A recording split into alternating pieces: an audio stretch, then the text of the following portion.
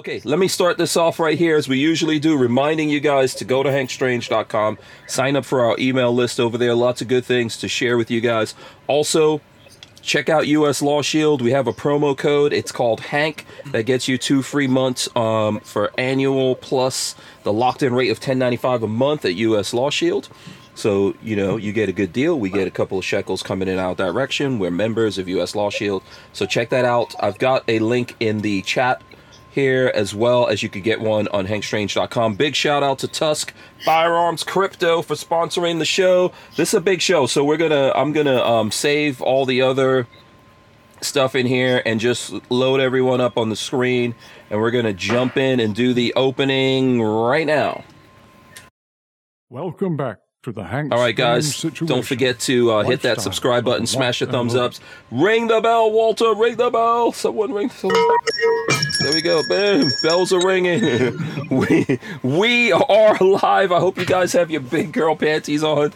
Today, this is episode 818 of the Who Moved Our Freedom podcast. This is the only one this week, so we wanted to make it something very special. We're doing a dagger follow-up.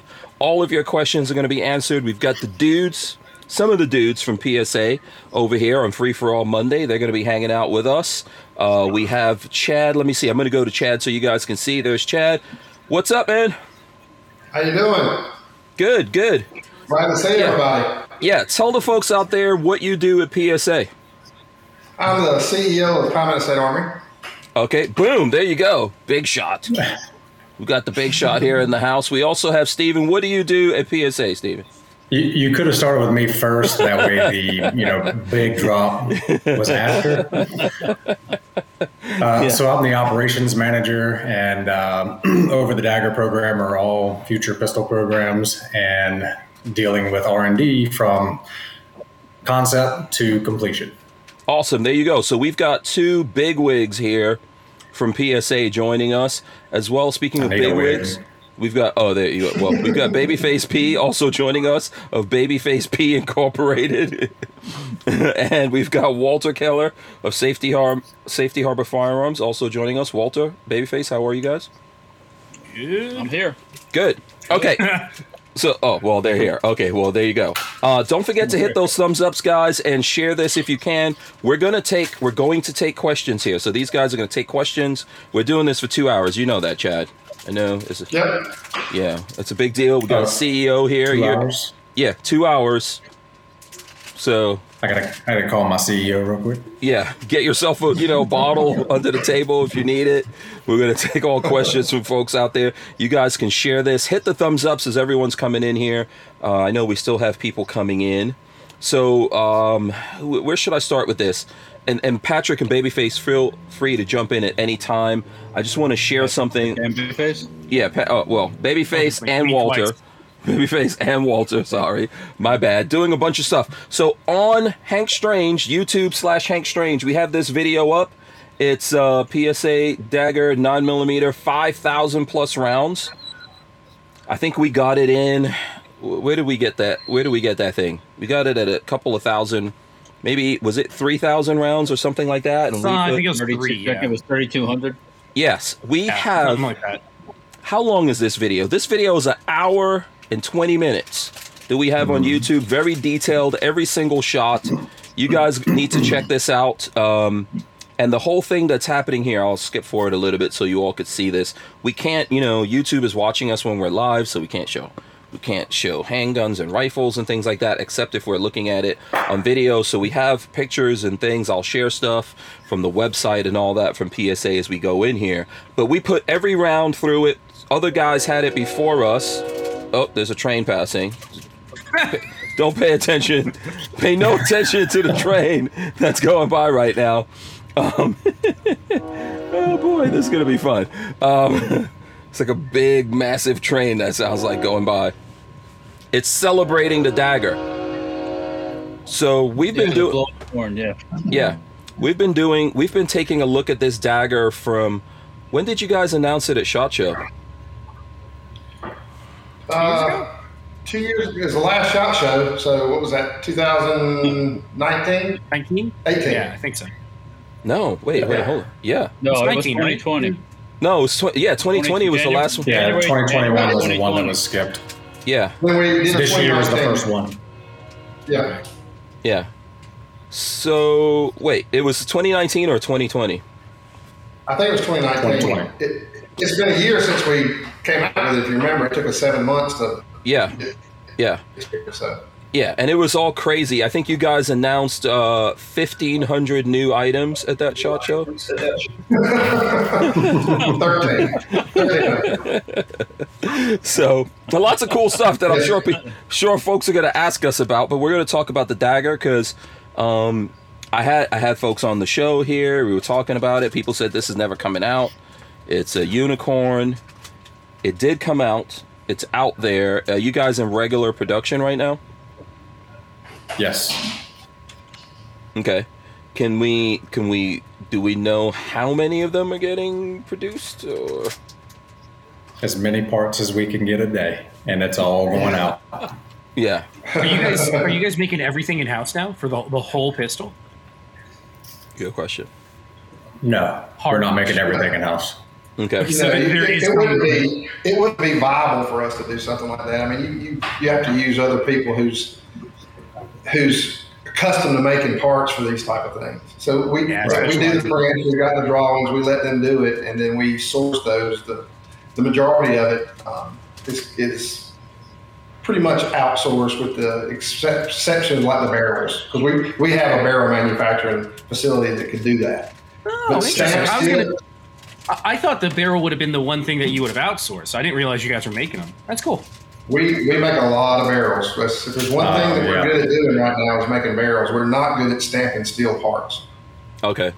Interesting. Okay. So barrels. That's a good thing. So most of your major manufacturers are not going to have every part in-house, especially when it comes to plastic molding and stuff like that. Your frames are mostly done at a few big plastic manufacturers that injection mold stuff. So Interesting.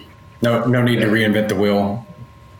yeah. Yeah. Well, So, you kind of I mean, that's you kind of let industry expertise handle that stuff for you. Yeah. By the way, before I forget this, big shout out to Josiah at PSA that helped arrange all of this, along with Lola. Appreciate Lola and Josiah for helping us out here. I don't know if he's out there watching us or listening. And we'll get to all the questions that you guys have. I'm already seeing people like Brian Quick says PSA prices don't matter. Nothing is in stock. Is that true, Chad? Because I know it's not true, but you're the CEO. So our products are selling so quickly. I mean, if think of it this way, we wouldn't be having this podcast right now if we didn't exist, because we never had anything in stock. I get people's frustrations. There's no doubt about it. But there's certain things, like we're coming off of one of the worst, it's probably the worst hangovers that we've ever had in the industry with the COVID and all the free money that was handed out and everything. So we prospered. And while we prospered, our customers suffered because we couldn't get everything in stock in an adequate amount of time. We could have sold everything we could have made, and we wanted to sell everything we could make. We wanted to be able to make and get more, but every machine, every group, every manufacturer that we use, everybody was completely 100% fully staffed up and being utilized. And then near the mid to end of the COVID pandemic, the staffing become a problem. So we had all the machines, we had all the materials, we had everything on process to go forward, and people started going out with COVID. It caused a backflush. And that's not us using an excuse. I mean, at one point we had almost 50 people out with different illnesses during that period of time. Wow. Whether they were just at home with their family, or they had been exposed, or they had it, or anything. We've had a lot of different struggles during the pandemic. So we do have, it's starting to become more in stock. We're seeing a little bit of a cool off period. I think the industry's had a little bit of a hangover with the COVID situation, and now the customers are starting to have a little bit of a hangover. School's back in. We're going into the summer slump. What we were, our plan was to be in full production on things like the Dagger and, of course, the Jackal during the summer slowdown months, so we'd have new products to entice people to buy.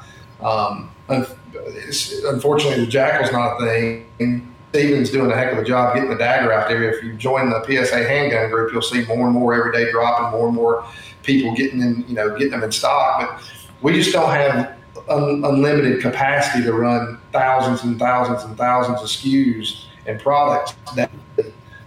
We just have to pick and choose based on what materials we have at that point in time. Mm-hmm.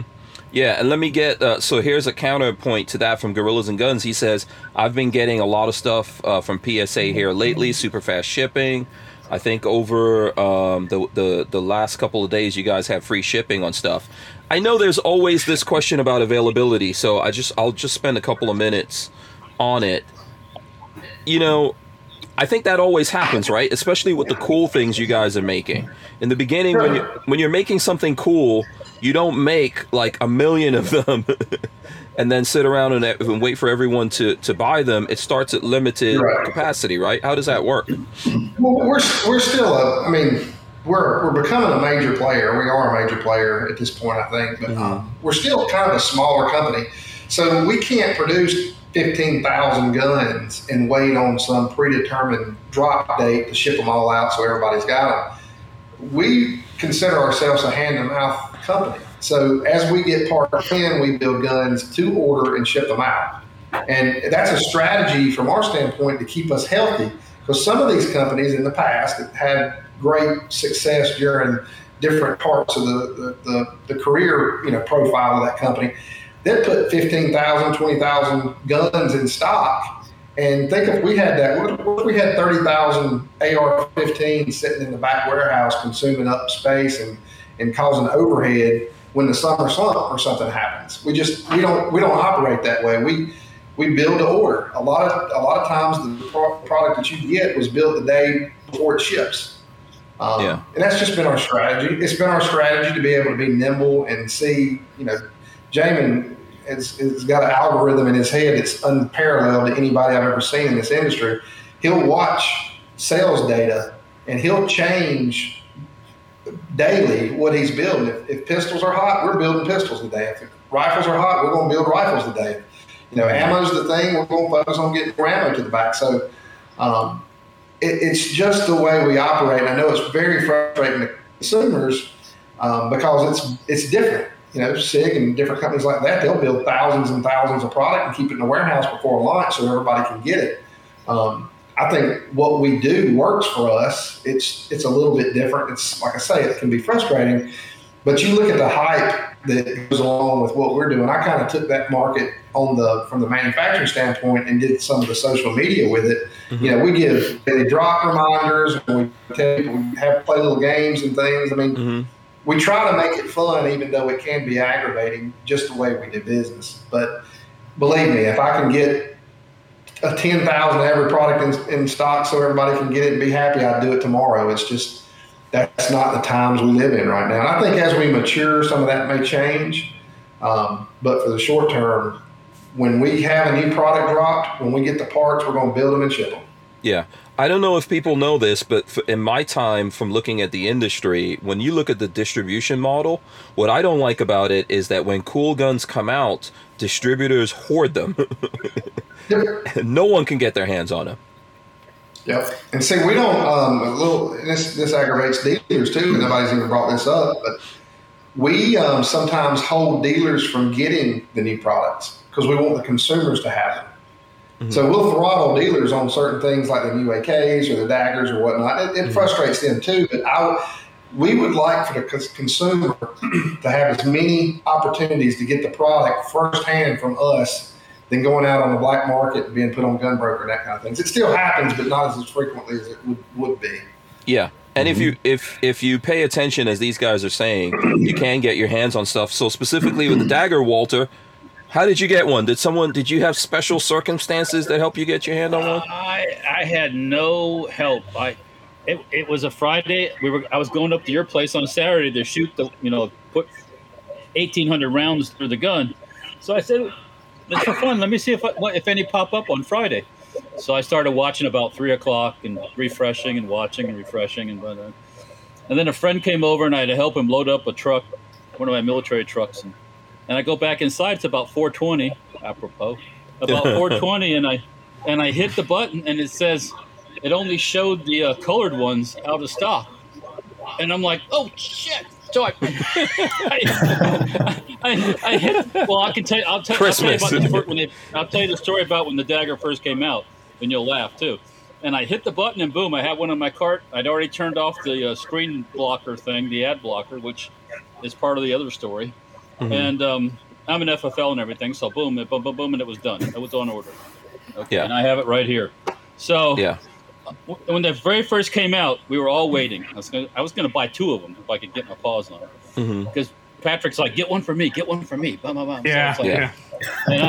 So no one was thinking about Hank Strange, but go ahead, it's fine. I came up, I put it in the cart, and my damn ad blocker was on, and it wouldn't let me finish the order.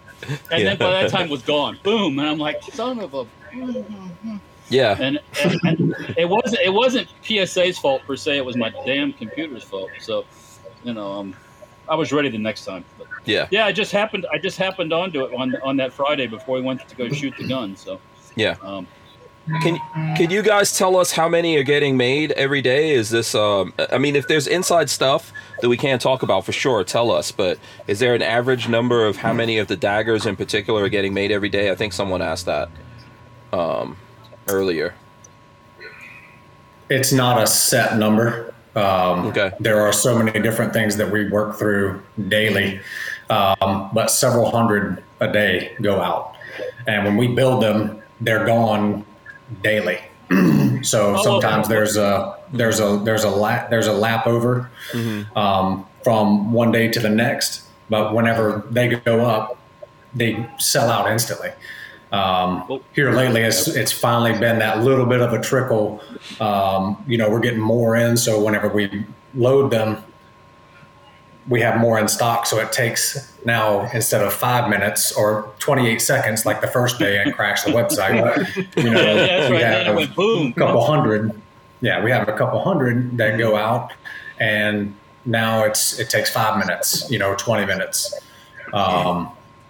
But we have so many different things coming out with the Dagger and what we want to do with it, that I think everybody's starting to see it on the website, that there are things that we're going to do that are going to enable you to build the gun that you want.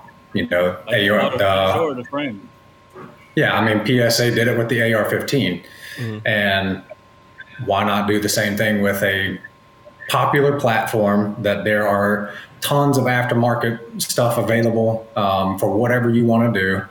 And, you have that flexibility.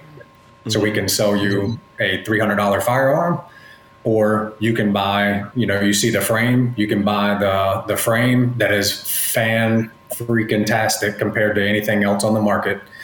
And then you can put your whatever barrel, whatever slide you've got, that you want, because the aftermarket's just there for it. Yeah. So I think that's, I see that as questions. Gabriel Dominguez says ETA for optics ready PSA Dagger. And I would ask about the different versions. Go ahead. That's on him. Yeah. Oh. I didn't even know that was, is there like an RMR slide version coming out? Yeah, there's supposed to be. Steven? I am in testing right now. Yeah. Okay. So it's coming. Okay. The thing that we do here that, we're bringing in and making sure that we do everything right. There's a reason why there was a delay. We wanted to make sure the gun worked with every type of ammunition, what kind of recoil springs, if we put suppressors on a threaded barrel, if we put lights on the frame, we test thousands, 10s, 20, 30,000 rounds on these things to make sure that everything goes out right. So the same thing with an optics ready version. We're going to test all the different platforms that are cut for us, and we're going to ensure that they work. Okay. So it's not just get it and then sell it. Hey, let's get it cut. These are our first ones off of production machines. Okay, now we have some, and we're testing, and then as soon as we get more ready and my tests are done, it's on the market. And I was going to call you guys amateurs for saying that you shot 1,800 rounds through a gun. It's like I did 5,000 yesterday. Oh, okay. Flexing on us. First of all, this is Apocalypse. Damn it. Yeah, I don't have 10,000 rounds sitting in my back pocket. Yeah. You know how much money we spent on that day? I believe it. Yeah, I believe it. Yeah. Trust me, Patrick was like, are you serious with this? Yeah, when he told me the number, I was like, I don't feel comfortable with this, but I'll do it. Oh, Yeah. stop it! I'm not an ammo shy person. I do machine guns, so it's like we used to shoot a lot of ammo, like 9mm, grab by the handfuls and load the mag. Back in the good old days. That's yeah. When we were ammo rich. Damn, remember those days? Yeah. Like a year ago? No, when it was 135 1,000 shipped. Yeah, Damn. Those days will come back. It's They just going better. to take some time. Yeah. It'll just take some time. Yeah. So different. Right now, there's a regular one, and then there's. I think we're getting some different colored like slides, or the whole gun. Yeah. Are we getting the frames in different colors also? Not yet, Okay, not yet. Eventually. but it's on the way. Okay. I'm telling you, whenever I say there's so many different things that we're doing with this gun, you will be able to fully customize your gun just like you would your dagger, just like you would an AR-15. What Right. color do you want At one your time, frame it to was be? What approaching color like do you want your 600 slide to be? SKUs. Say that again, Chad. At one time, it was approaching 600 SKUs of different parts and combinations Holy and colors. crap. And That's Yeah. a lot. Yeah. Yeah. Guess who has to create the SKUs? Yeah, I'm throwing up the website right now. I don't know if you guys could see it or not. You should be seeing it. So on here, you could get the complete guns. You can get dagger parts, I think it says. I got one Yeah. of those frames coming. Right. So let me see. So what dagger parts are out there right now? I see you can get an unthreaded barrel. Looks like. And those that's are all the parts. That's the replacement parts for the entire gun. Oh, okay. And those will work somewhat in another popular brand of firearm, I'm guessing, right? Some Yeah. of them do. There's complete frames. Who? One of us got a complete frame recently. Walter has one coming. Yeah, Walter has one coming. So there's complete frames that are out as well. Let me see. And then complete guns. What's the options here? Right now, those are all out of stock at this point. But you can do notify when in stock, right? And so there you go on that. When I finally ordered mine that day, I sent a text to Patrick and Hank, and Patrick immediately got on, tried to get it, and they were out of stock already. That was gone. Yeah, they were all gone. Yeah. So we've got lots of different things that are going to be coming here with these guns in the future as time is going on here, right? Yep. Yeah. So everyone just needs to be some patience. There are things that are out there that you can get. Let's see, Fox Bodies for Life. Who's that? It says shout out to Chad and Steven. Those two are great. Just passed 2,200 rounds and everything is functioning flawlessly. This one. Yeah, he was. He was one of the initial adopters, and the elephant in the room would be the walk-in trigger pin issue that we've had with some of the models or some of the daggers. He was one of the first ones that it happened to, and he was absolutely instrumental in helping us along the way. He was a great guy. We talked to him several times. He was very patient. He just wanted to help really for the greater good. But again, he worked with us every step of the way while we were going back and forth with him on getting that situation resolved. Mm-hmm. Yeah, so let's see. We heavily R&D'd his gun. Oh, okay. So let's see what other questions. Lola says, if you guys have questions, throw them in the chat, and Patrick and Walter try to help me keep an eye on that, and we'll get to some of those.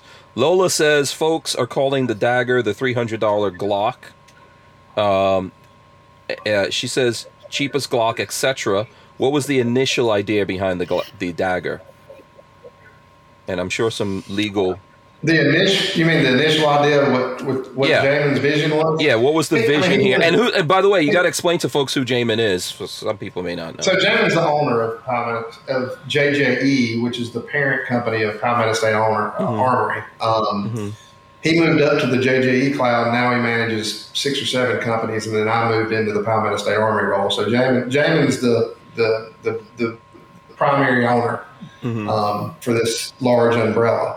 But his vision was to have an inexpensive striker-fired pistol that everybody could afford, just like his vision was with the AR-15. He wanted to have a decent, really nice option out in the market that was within that $300 price range, so people of any financial status could get them. And it turned out, I mean, to be honest with you, my opinion, when I first heard about it, I kind of just paused for a second because it's kind of been done before, right? The ones that have been done before are very, very, very expensive. I'm not a huge Glock guy to begin with. I wasn't a big fan of the platform. I carried one when I was in law enforcement, that kind of thing. But striker-fired pistols have their place, and I think once the initial design came out and you put it in your hand and you felt it, it was something that is not it's not common in the industry. I can go through every handgun as a competitive shooter. I've shot just about every handgun you could think of. And to be honest with you, the one that we came up with when it made us completely changed my opinion of polymer striker-fired pistols. And that's what he was hoping for. He was hoping to have the best polymer striker-fired pistol that you could get that was affordable for common ownership. Was it part of the plan to make it compatible with, like, let's say Glock parts? I mean, let's just, I don't know whether that's like it taboo. It is. Yeah, I mean, it is. Well, because there's people who like venture into this and they make everything proprietary. So can I talk on that just a little bit? So coming from another manufacturer that builds mostly proprietary stuff for several years, there comes a point where everybody goes, well, do we need to make a proprietary sight that now you have to go and buy this proprietary thing? Because guess what that leads to? Now I've got to work with all the aftermarket manufacturers to create a sight for us, a striker for us, a trigger for us. And it's like, well, that's more work on our part. If there's something that already exists and you can utilize it, do it. Yeah. Because it's going to be better for your customer. Because your customer, and so we talk about Jamin and PSA all the time. Jamin's vision is, I want to distribute freedom to everybody. And if I can make that more affordable, what's the best way of doing that? And why not? That's just like thinking about a Mustang, right? It has the biggest aftermarket of any car on the road. Well, why wouldn't you want to create, if you were going to make another car and you can utilize parts for the aftermarket for a Mustang, why wouldn't you do it? Everything's there. It's already been done. Let's use that and go with it.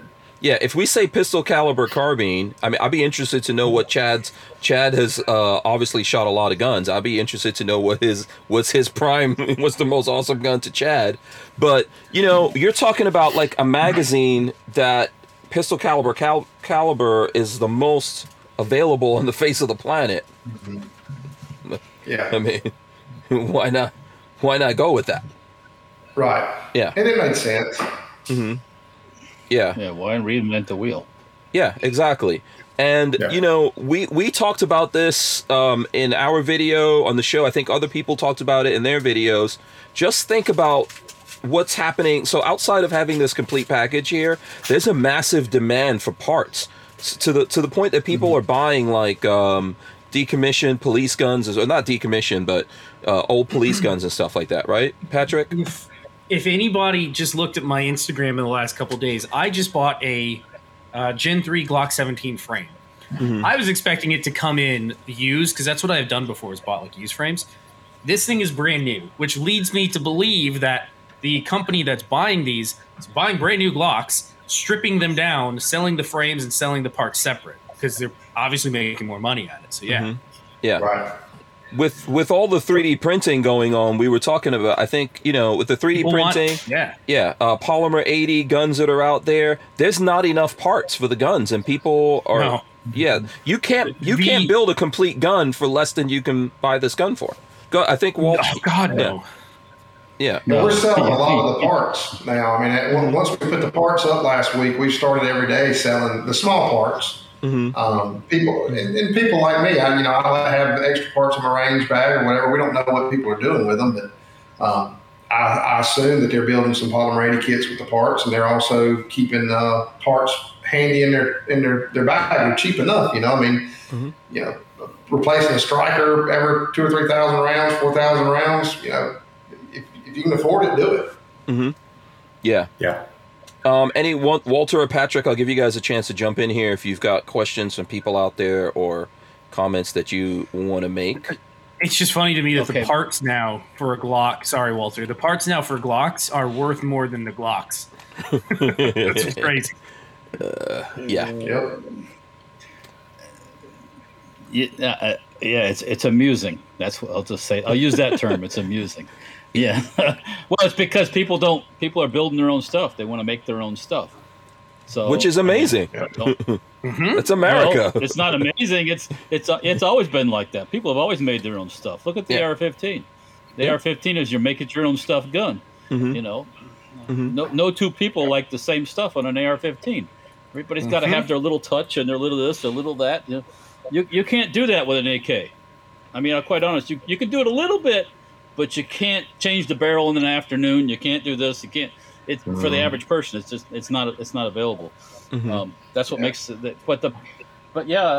So I noticed that the dagger box, the hole in the dagger box is a little longer than the barrel. So that means a full size gun is coming. Correct? Yeah. Go ahead. Whoever's going to take this one. You can wink or just shake your head. No, tell us. Hey, listen, whenever I say there's going to be so many different things that happen with this gun, there are so many different things that are going to happen with this gun. So you can read into the box size all you want. I'm smart. Why make one box when you can put two guns in one box or three guns in one box, right? Or 4 or 5. Yeah, right, or 6 or 7. Yeah. Eventually, I want to do a Lead Star, like a competition ready gun. That'll happen during the Swagger Dagger experiment. Wow. So what price point can you guys tell us what price point you're thinking? Because if this is like a 3 to 350, imagine getting like what's the price point, guys, of one of those real sexy race Glocks out there? What are we looking at? Very expensive. They're expensive. Like if you go to like an Agency Arms or something like that, you're paying $1,800 minimum. Oh yeah. And that's you supplying the gun.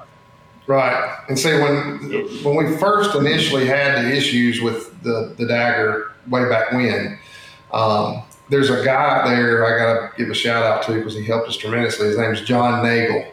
And John was kind of a Team Glock mechanic back. He did a lot of work with, even when Savigny and those guys were racing actual Glocks for USPSA. He's a genius when it comes to striker fire pistols. He did a lot helping us. And his guns, when he was building them back 15 years ago, his was north of $2,000. I mean, some of them. Wow. So if you get a real worked over Glock, my first race Glock when I tried to get into open shooting was about $2,300 all in. Once you get to that level, there's some things that's got to change, parts and configurations, whatnot. So that's why we would do it under a Lead Star name. We'd move it over into that brand of products because it is going to be a little bit more pricey. Like the Lead Star stuff, they'll have one person who assembles it start to finishes, and then a QC person that goes through it and double checks behind them. There's a lot of work and effort that goes into that stuff, and you do not want to have a pistol that doesn't run at a match. That's the absolute worst thing that'll ever happen. I've wanted to throw guns over berms before, just for getting so aggravated. Yeah. Do you get disqualified at a match if you throw your gun at the berm? I don't know. I think so. It's probably a defrost. It sounds a lot like golf. You ever seen a golfer get mad and break his clubs? They get in trouble for that too. Oh, they do? Any emotion. Oh, you can't throw your clubs in golf. No. Oh, you must be very stoic. Yeah. Oh, It's supposed to be I've professional. seen magazines get thrown, but I've never seen anybody throw a gun. yeah. Who's the John McEnroe of the 2-gun, 3-gun world? Let's find out. I've seen I some. I threw one recently, I think. Yeah, and if anyone's listening, so Leadstar, which Leadstar right now is making some high end like race, I think, carbines and your like pistol caliber carbines and regular AR style guns, but lightweight, really great finishes and stuff like that, right? So so you're going to be doing other things through Leadstar. For example, you're talking about this race Glock. Yeah, it's more like a race dagger, but it's more like a. I'm sorry, my bad. Shame on me. Shame on me. That slipped out. Leadstar and the custom series it's kind of like it's a custom shop, is just like Smith and Wesson had their custom shop, and other companies have done that. It's very low quantity, high dollar amount products, but they work. I mean, you never see people complaining about any of the Leadstar guns, even the Grunt that came out, which is the mid to entry high tier AR-15 platform. Mm-hmm. We don't. There's little to no return rate at all, and when we do have it, it's small things that sometimes the users don't understand. There'll be a blemish. You spend that much for a gun, if there's a little blemish on it or whatever, they want to get it fixed or be touched up or whatever like that. But someone breathed on my gun. Oh yeah, I'm sending it back. Yeah, well, that's the race shop. That's where we do a lot of development. We do a lot of testing. The guys, we've got, a lot of people don't know this, but we've probably got 25 top competitive shooters that shoot between PSA and Leadstar right now, and they, including myself and Mike Sexton, who helps me on the Leadstar side. We get a lot of information back from these guys, like, hey, you ought to look at this. Let's change that. Let's move that. It's kind of like NASCAR, where you learn on Sunday what goes into production on Monday. And I'm heavily into that, so I enjoy it, and it gives us a great test bed, even for a new product that you may not know about. We had the Dagger was ran at the 2-Gun Nationals before it ever was sold, if I'm not mistaken. That's cool. So, oh, okay. Tony Martin ran it and did really well. Go ahead, Walt. The pistol that I shot with Hank, when it came out of the box, I was really surprised how nice it looked. Aside from the little Walt, keep your hands down. Where you normally get wear on the barrel. Aside from that, the gun looked brand new. So, and we got done after shooting and dipping in water and doing all this stuff. It looked the same. So yeah, that looked fine. I think that gun wore really well for 5,000 rounds. I need to get it to Steve, and I looked at it. It's going out. I think Josiah decided to take it to 10,000. Mm-hmm. I looked at it, and there's a little hood wear. There's some wear around the lock and lug and that kind of thing. But that's normal.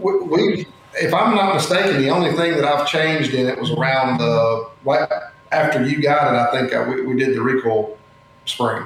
Okay. And really didn't need to do that, but it was at its service increment. I mean, the service increments are out there. If you look at them after 5,000 rounds, it's a good idea to change the recoil spring.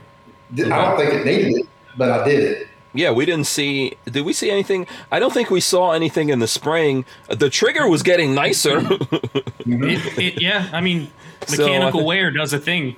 Yeah. Oh yeah, absolutely. That was. People give that trigger a hard time, and I just, I put it this way: every pro shooter that I've put the Dagger in, there's been probably Clint Upchurch. People don't know that.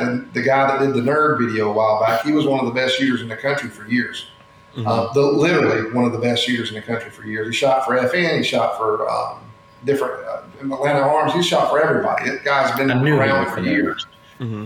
He said nothing negative, or I'm sorry, Colt. He didn't shoot for FN. He shot for Colt.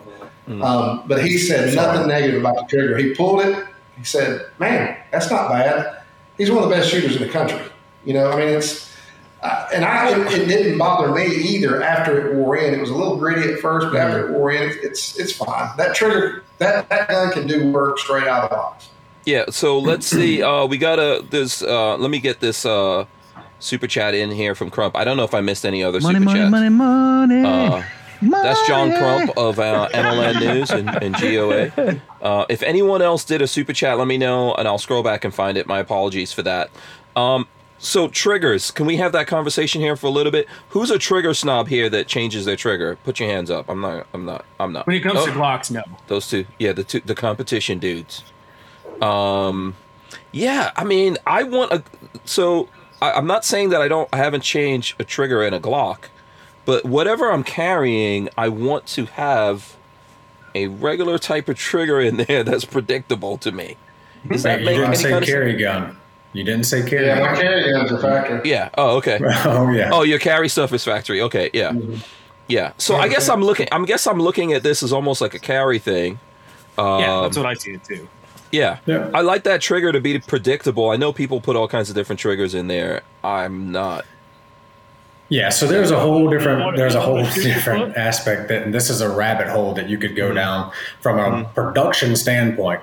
As how safe do you want that gun to be? Mm-hmm. You know, you build these safeties into it, but then there's also that factor of we have to, from an OEM, say this is a standard in which we're going to hold so that someone is not accidentally going to hurt themselves. Mm-hmm. And so that's a big thing from any OEM. And if they send you if it's a custom gun, that's when you're going to get something lighter or something that's really been polished, tweaked, whatever. So there's a safety aspect to a stock gun that you want to have. And that platform that we are using, go get a standard gun that you're comparing it to and shoot it and grab 100 of them and then tell me that they all feel the same, because there are tolerances to everything, right? Mm-hmm. So we are constantly looking into things that we can do to make it feel a little bit better. But the number one thing, one of my favorite saying, and one of my buddies who's a gun designer, he was the first person I heard say it. It's like, there's one proper way to empty a magazine, to unload a magazine, and that's to shoot it. And there's one proper way to break in any trigger that you get, and that's to shoot it. Yeah. And once you do it, you're taking a brand new gun that has brand new everything in it. Everything's got to get those little edges worn off and taken down. And the proper way to do it is to blast it, to literally do what it's designed to do, and that's to shoot it. Right. Yeah. Yeah. So I guess I should have asked, like, what people are doing with these. Are they carrying them? Are they using them for competition? Is it like a fun gun? I don't know. What do you guys think? Yes. Yes. I mean, it's all. I've read where some people are carrying them, but I think the adoption rate is high based on our sales, but low as in volume. And I think people are taking them to the range or shooting them. They're proving them before they carry them. I think that right now it's a baby. And people, there's going to be a little bit of hesitation from people to carry just go out and start carrying a gun. I mean, I wouldn't, unless I tested my gun that I purchased to 500, 750 rounds, I wouldn't carry it. That goes for any gun. I don't care who makes it. That's what I was going to ask everyone here. Like, how many rounds do you have to put through a gun before you carry it? So Chad says 750. 5 to 750, yeah. Oh, okay, between 5 and 750. Yeah, Walt, how many rounds you putting through there? I don't.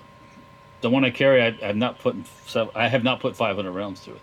I can tell you that. But the average guy that buys a dagger, sometimes will never put 500 rounds through them. In the whole life of it, yeah. Most people won't. I mean, they'll shoot a box or two, and every once in a while, and if it works for them, and they're happy. I mean, I think that comes from mindset also. Mm-hmm. Mm-hmm. There's a certain mindset. I'm one of the guys. I'm like Chad. I'm probably 750 to 1,000, but that's a range session for me. Like, I'm going to go break. I have a goal. I'm going to work on this, and I'm also going to be breaking this gun at the same time. Mm-hmm. And it doesn't help that it definitely helps that I used to be sponsored by the Army. and got a ton of ammo. So it helps that, This is Steven's second welcome. flex on You're us. welcome. You're welcome. You're welcome. Jeez. So you have those guys that are going to really test their equipment, because that mentality is, I'm going to turn this on. And if I ever have to use it, I want to make sure it works. So I kind of do that, 750 rounds or something like that. And then I'm going to test at least 2 or 3 magazines of the duty ammo that I'm going to carry with it, because every gun, it doesn't matter, two guns off of a line, are going to react different with different ammo. So you want to check that and make sure there's no intricacies that your gun has different than another. Yeah. I recently switched from a Glock 43 to a Walther PPS M2. And how long was I testing that, guys? For a long time. A long time before I actually switched over. We went through all kinds of different ammo and wanted to know how this runs, that runs, in there, all kinds of stuff. So I think, if you carry all the time, I would agree with Chad and everyone else. You're going to put some things through there. Although what Walter says is true too. There's folks out there, you get it, you put a couple of boxes through it. I would say make sure you put exactly what you're going to carry in that gun. You put a couple of boxes through that gun before you. Well, there'll be a lot of them too that never leave the safe. I mean, it's Lots. I have friends that have guns and they collect guns and they've never even shot them. I mean, it's just that kind of got it because I want mentality or whatever. I don't have a gun in this house that I don't think I've beat to almost near death. And this break, going back to the break-in period, I got the Pro-Am big 3-gun matches this week, and last week I got a new Typhoon 12 gauge. If you've seen those, the F12. Okay. It recommends 100 rounds of high brass 2 3/4, 7/8 before it functions 100% reliably. That came in the box. It had a note in the box to do that.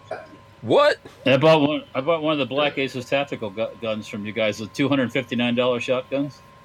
Yep. And you're supposed to run some stuff through it before you shoot the low brass stuff.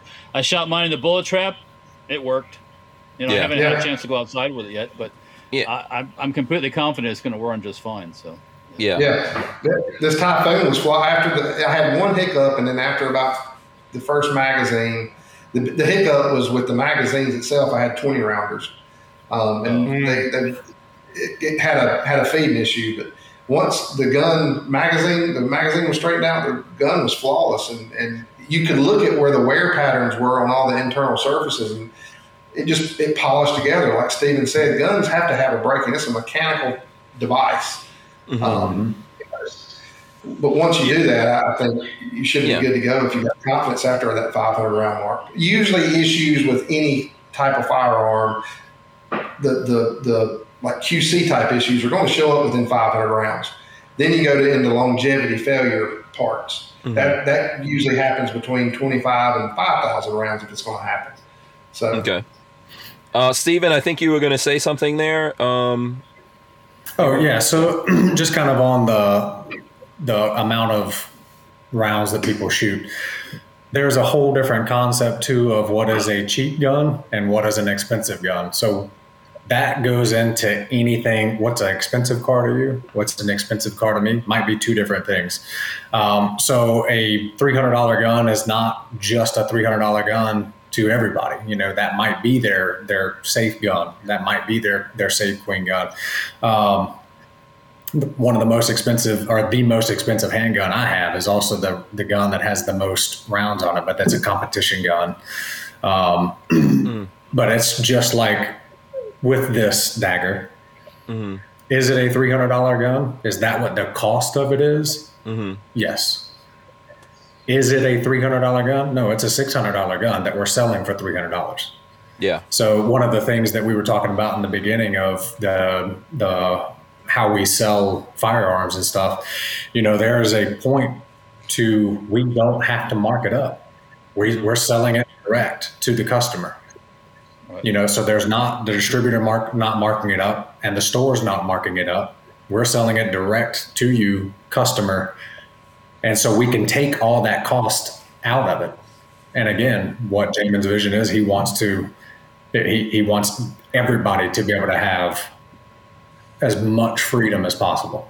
Yeah. By no means do I think like $300 is entry level. I mean, I think entry level with handguns, what is it, like $150?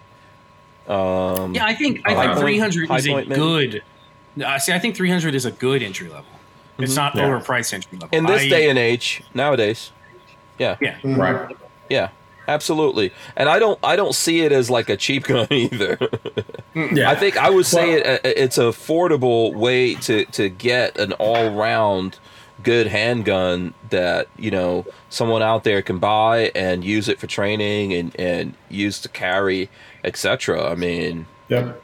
And you can put an optic on it that's going to cost more than the gun. I had it in my hand and shot it. Of course, we didn't go away from our costing strategy, but I said, man, I'd have paid more for this, honestly. I mean, after I shot it and had time with it, was, you know, the fit, the feel, the function, the way the grip texture is, the grip angle. I like a 1911 grip angle. The dagger grip angle's improved. You know, I like a short reset, the dagger trigger reset. It's got a little sponge up front, but the reset's real snappy. So, you know, to me, I think you're getting a good value for that price tag that we set 2 years before we ever saw the gun. So, yeah, don't push it up. Don't push the price up. Yeah, I think it's good overall for everyone. Mm-hmm. Well, what happened what happened with the AKV, and I was heavily involved with that group. I love AKs now. PSA has turned me into an AK guy. Mm-hmm. But with the AKV group, we said we're going to do them at, let's say, I forget the exact number. It's been a couple of years, $599. Well, we did the $599 ones, and then everybody was like, oh, what if we had a rail handguard? What if we had an ALG trigger? What if we had a cryptic bolt? What if we had blah, blah, blah, blah? So we add all this stuff to it, and then the comments are, see, they raised their prices. I remember back when they said they were going to do them for $599. Well, I can't put $500. Those cryptic bolts are like $300. I can't put all that stuff. Yeah, the triggers could be a couple $100. Well, we've got great price on the triggers, but yes, it could be $100. You know, but I don't think we charged maybe $65 for the ALG upgrades, and people lost their minds because we weren't sticking to the original price. You can't stick to that original price. You know, I mean, when you start adding new stuff on it, that's what will happen with the dagger. I'm starting to see it now. We did the Cerakote. That was an idea that Stephen had together. I had together. You mean we sent them off and had to pay a little bit more, and they weren't happy about it. Yeah, what's that, Walt? So, I was going to say, you don't mean I don't get the custom dagger for $300? And that's what it's going to happen. I'm already prepping myself for it. Yeah. So, and I'll chime in on that too. Like, so 2 years ago, PSA labeled the price on this gun. And is anybody else remotely in tune with what's happening in the world market with material costs? Yeah. Metals. PSA has held, they have held the price on this gun when the cost of materials is just skyrocketing. You mean you guys aren't going to push up the prices and say it's because of the chip shortage, you know? Because of COVID. You know, so they've held true to their bargain. We're having problems getting foam. Yeah, every material is difficult out there right now, from what I'm hearing. Yeah. I don't know. It's crazy. Yeah. Okay. So listen, we got some money from Armament and Axis. Money. Big thanks to Armament and Axis. He says, does PSA make a 10 millimeter upper for the AR? 10 millimeter best millimeter. Does anyone? I can speak from experience. I've probably shot more PCC rifles than half the planet. I will not put a 10 millimeter in a blowback. Yeah. Ain't happening. Mm-hmm. Nope. Okay. There you go. Walt, you got something to say on this? No, I was saying, look at a 9 millimeter AR. Mm-hmm.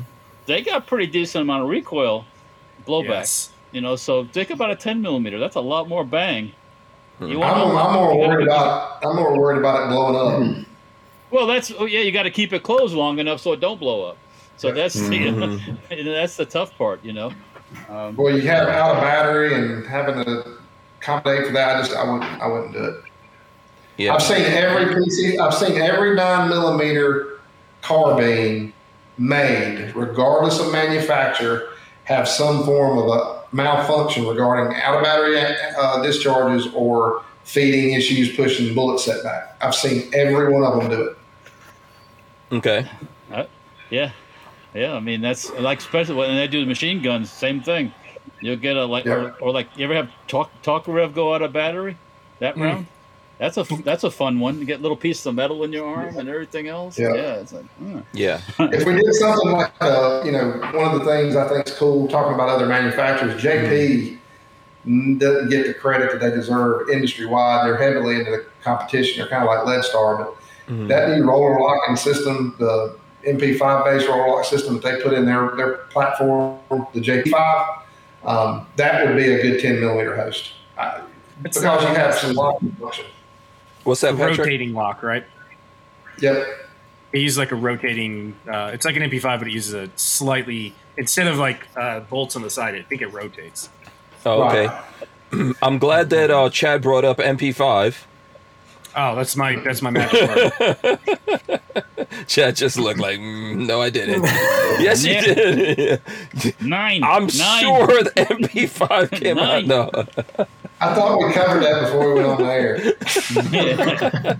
All right, let me. Let me touch on it. Since you brought the damn thing up, let me touch on it. You brought it up, Chad.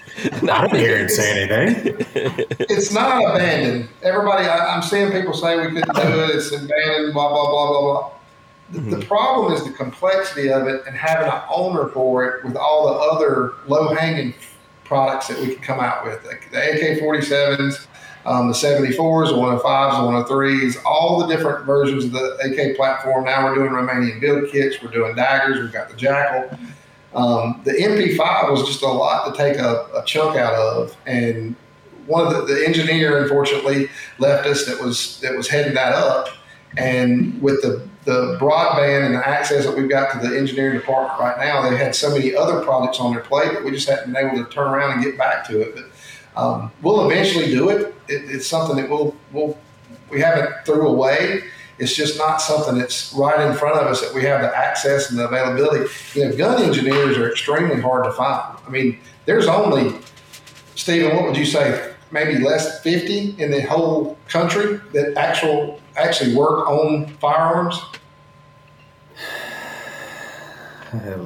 Less than 50. Yeah, I would put that number at 30 to 45, 50. So it's hard to get guys that do this day in and day out for a living. And, we just, with the limited resources that we have and the products that we have available and the things that we could knock out sooner, that product just wasn't something that we could tackle, in the last couple of years. And I hate we released the SHOT Show early. We just, it is what it is. We've got a lot of hype around it. I know a lot of people want it, but I mean, you look at the number of products that we have came out with the last couple of years, and they're good.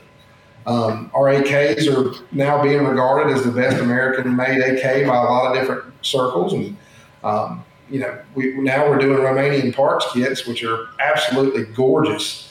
All that stuff. I haven't seen this. They're good. I mean, this is the first I've heard of that. Are they just on the website? Yeah. I have not heard of that, but I will be looking later because I've been looking to build a Khyber Pass style gun. So I might. So I've got Tula parts kit builds on the website, and they'll have FN barrels and PSA receivers. Patrick is going online right now. I am not going online. Oh, he's not. Okay, you're not going online. Okay, so just to stick to the MP5 for a second, because I have gotten a lot of people saying to me, "Oh, I've heard rumors that PSA is dropping the MP5 altogether." You're saying flatly, it's not dropped. It's just a little bit back burner. It's not dropped. It's something we don't have the resources. We tackled it. Then the first person that tackled it, he's no longer with us. And then the owner of Leadstar, he was working on it. He's no longer with us. So I mean, we just didn't have somebody that could pick up the pieces and move forward with that product line because we had so many other things in the works. We've released 15 AKs since we talked about that gun. And then the Dagger. And we're also, I don't know if you've noticed, there's a lot of gun guys heavily, people who shoot and are part of the industry coming in the PSA right now. And, we didn't release the Dagger. We did release the Dagger, and we found out there were some issues with it. And, I called the owners and said, we can't do this. There's some problems with it. So we're trying to do a different approach to how we launch product, right? We're trying to make sure that they're positive and good, they're going to be well received, and we're not going to be using, customers as a test ground that you see online all the time. We're actually putting a lot of thought into how we're doing this stuff. And, we're not going to try to tackle something that we're not 100% confident that we can get it to the finish line and then out in the public's hands without some type of an issue. And that system is complex. Yeah. And it has a lot of issues. Even the Germans will tell you, broke extractors all the time, firing pins. It needs to be improved. Somebody who makes stocks for MP5. I make stocks for MP5K also. Mm-hmm. The MP5 receiver, no two are the same. Period. Mm-hmm. I don't care where you get it from. If you get an HK one, you get a Turkish one. They're all different. They all have their little tweaks and differences because it's made out of sheet metal and it's bent in a die and it's welded together but people don't get it. They're like, well, why doesn't it fit on my HK?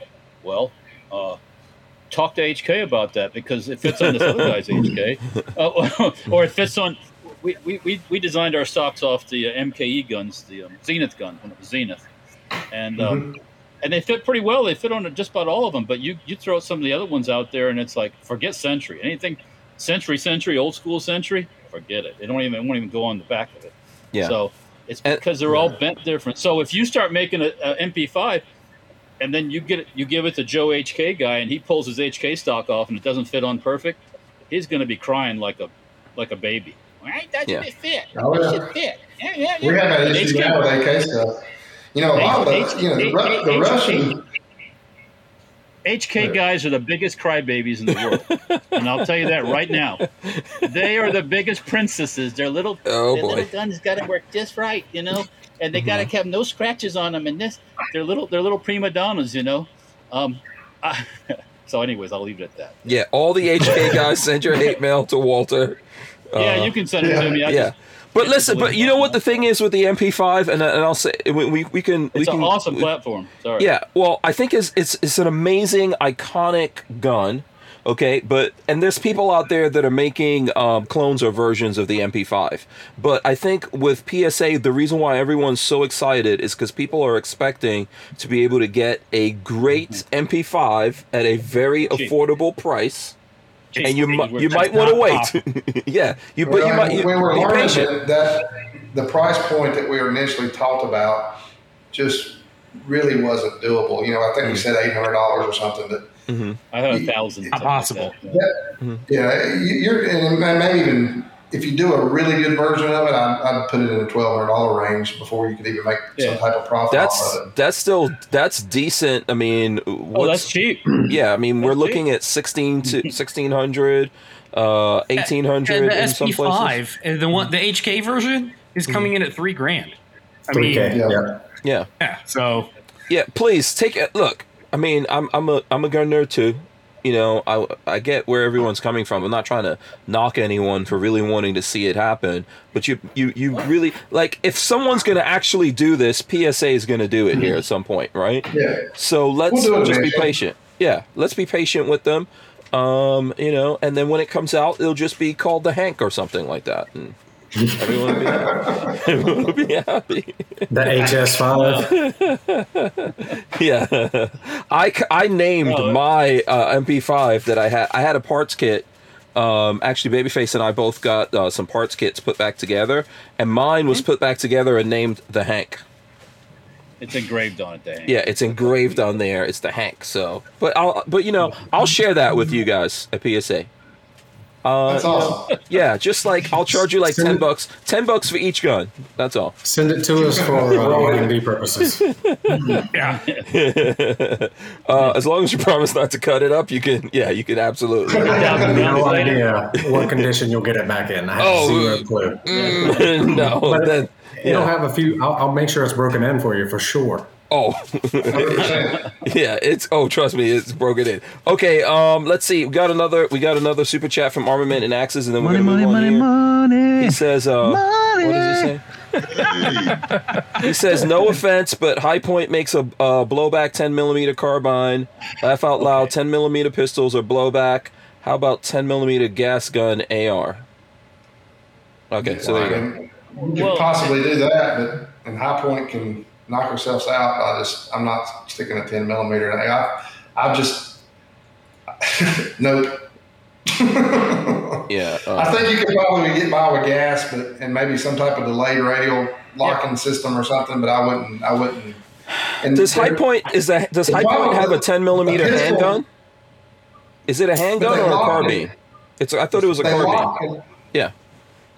But a pistol will lock up in some form or fashion. Well, what I was going to say is my understanding is that High Point's 10mm is a carbine, not a handgun. Am I wrong? It is. You're right. I believe you're right. Yeah. So what do we? The problem with the 10mm cartridge base is bigger than an AR-15 bolt head, so you can't use an AR-15 bolt head. So you'd have to use like an AR-10 type bolt head, and then everything just grows exponentially. So or you do a KS-47, a hybrid like a 6.5 Grendel or a 6.8 or something like that, and try to do it. And I just don't like the idea of something with that high pressure being a blowback that close to my face. Mm-hmm. And I don't think you sell that many, to be quite honest with you. I don't. Everybody wants a 10mm. Give me a 10mm. Give me the two guys buy them that wants them, and you're done. Yeah. And then all that R&D work. 10mm is not a plinking round. No. You don't go out and blast 100 rounds of 10mm. I haven't. No. So. Yeah. Anyway. Yeah. So I know there's lots of fans of 10mm out there. I'm not knocking anyone. I know. I get it. Yeah. I understand where everyone's coming from on that one. Okay, let's move on here. Motorboater a little while back says, just got here. Any updates on the Jackal? Since we're in the update category this is not Dagger. We're gonna get back to Dagger stuff here. Any updates on the Jackal? At the sawmill, I shot one at the sawmill. I know that was a pre-production prototype. We learned a lot from that Jackal. Okay. When we got it out there, it went through about 500 rounds. Mm-hmm. We brought it back in. They laid it on my desk. We studied it, and we've got some more work to do. Okay. There's things that you wouldn't have seen that we've seen just from being who we are, and that product's like the Dagger. We're not going to release it until we know for sure it's going to be history. There was some premature wear on patterns and that kind of thing that we need to work through, but nothing major. I would love to be able to release that thing around SHOT Show next year.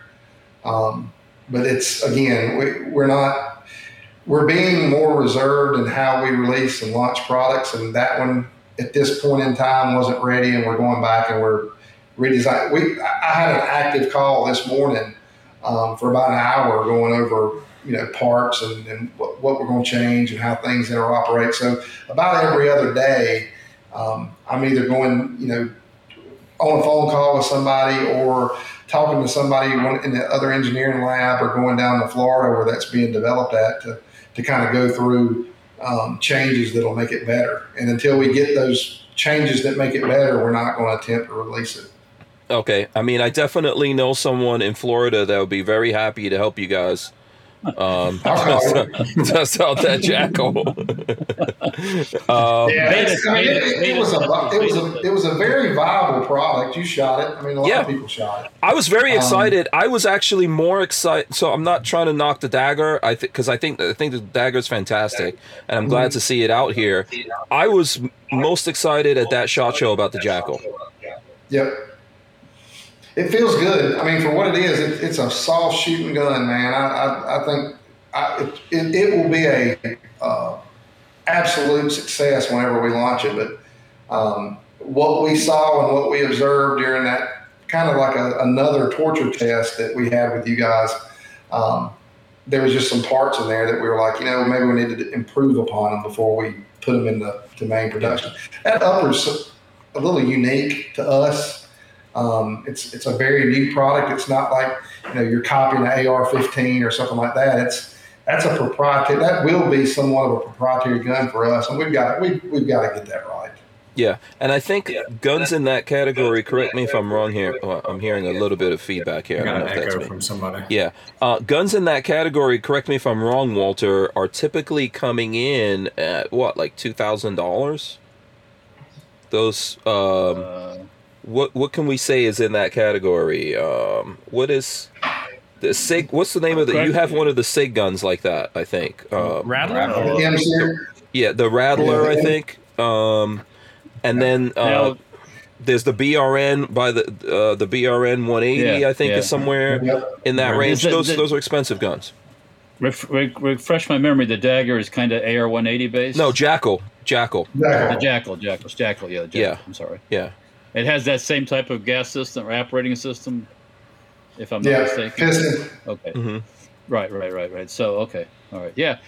It all depends, I mean, once again, here you go. Here, do you get your gun with fancy optics? Do you like iron sights? Do you get no sights? Do you folding stock, fixed stock? Where does it fall in there? I mean, it's yeah. Well, this you'll be able to put whatever stock you want on it. Right. Yeah. Exactly. Correct. Yeah. And you can get a small package where if you look at, for example, what SIG and other people, not trying to knock anything out there, but I like to see those really cool, exciting guns that are out there come down to a more affordable level where more of us can get them. As Chad was saying, that this is like the mission plan for Jamin, right? That these cool guns that are out there, everyone in America can get their hands on them. Some of this takes time for us to actually develop one that's reliable. Yeah. To do it. So. And that gun fed. I mean, if you stood any time near our booth, it was the number one. That gathering's going to be huge again next year. But our booth was probably the most busy the entire time. And that gun was hammered. No feed. We had very few feeding issues. I think it got hot at one point, and people were doing mag dumps back to back and things you'd expect after heavy carbon buildup. We had to go clean it. But other than that, I mean, for a prototype gun, that gun ran really well. It's just some of the patterns that we have an education on to look for and things of that nature, we weren't 100% happy with. So, we want to have that peace of mind that when we produce that product, that it's going to be something that you guys are proud to own. Yeah. I'm surprised no one's asking about AK-74s. I know you were putting out the AK-74s. But there's some really cool stuff that is coming out and on the way out, right? The 105 and the 5.56 AKs, I'm chomping at the bit. We're hosting a lot of, which you ought to come up to. We're doing a lot of matches now for AKs. Oh, really? Okay. AK only type shooting events. We got one coming up on December the 18th. Oh, okay. But I'm chomping at the bit to get a 5.56 AK. I need one for a lot of different reasons, and we're very close. In the next 2 years, those going to become real popular. It's the AK 5.56 that uses Magpul magazines. Oh, interesting. I would AR magazines. Okay, I would like to see a crank right now. Babyface has a crank. Hey, that was a big. You just glossed over something. Big, the Magpul magazines. Yeah, go ahead. It uses PMags, is what you're saying. Yes, it uses PMags. That's a big. That's not something you just gloss over, Hank. That's a big deal. Truth.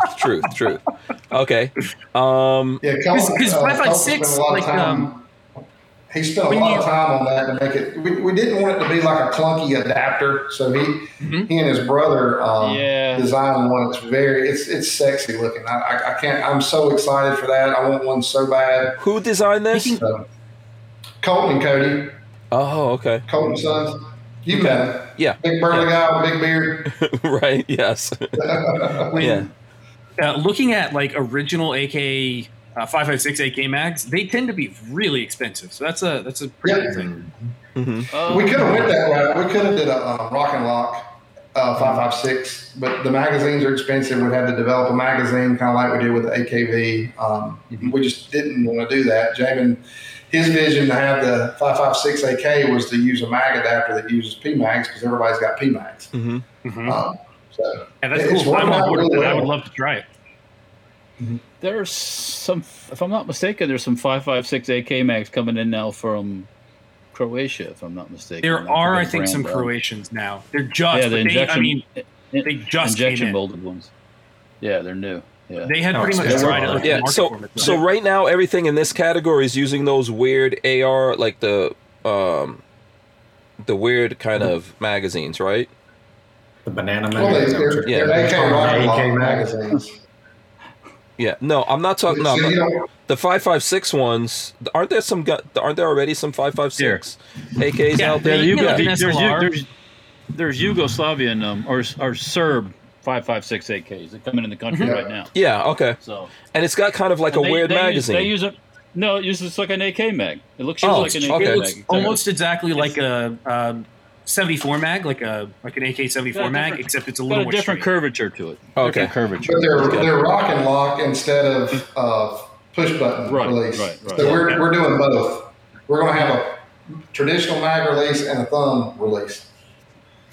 Cool. Interesting. I'm digging for one, That's Patrick. cool. Yeah. Here you go, Patrick. Just Oh, hold your you horses. have one I'll show pulled you. out? Of course, Okay, here we I got go. a whole, Walter I got a with whole the- thing full of them. Come on. Okay, let's see it. Really? Let's see it, Walter. Walter's got a little bit of everything. Go ahead, show off a magazine to us. This is a There you this go, is a Chinese. 5.56. This is a Chinese 5.56 mag. Okay. So you can see the shape of it. It's Very kind of straight. 74. Yeah, Yeah. it's kind of like a 74, but not. Okay, Here, that's what I was I thinking. can show off. Oh, now everybody's showing off magazines. Okay. There's a 74 Dusty, so there's a 74 Tula magazine. Yeah. Okay. So this is going to be an adapter or no adapter necessary, and you can put in PMags. What are we There talking has to about? be some form of an adapter type. Okay. But it's not clunky and it doesn't look like an afterthought like some of the other kits out there. This one looks like it's more integrated. You have to be able to have a little bit of extension beyond the bottom surface of the receiver to be able to contain the mag release and the bolt the mag release and the thumb release as well. So, or the traditional release, the paddle. So it does have a mag type configuration. It just looks more integrated into the gun, Okay. kind of like an AKV, so to speak. Okay. Century Arms imported a few years ago some Serb AKs and 5.56 that had that adapter on the bottom. And they look back. They don't. He didn't like that bulkiness. This actually looks like it was designed. Looks like an adapter on those. So. Right. Okay. Yeah. That will be interesting to see. I'm glad that Patrick. I was just trying to get to the crank. I'm waiting for a crank. The stinky crank. Yeah. I'm waiting for one of those to come out. But no They're one actually not that far off. Okay. That's awesome. what I want to hear. That's what I'm saying. So what about 5.45? The 74s we're waiting on. The problem with the 74 we had, we did see, I don't know if you've watched the Grand Thumb video, there was a question about some abnormal wear, and we're wrapping that up with him. I talked to him last week. A lot of people think that video caused us to stop production, and it didn't.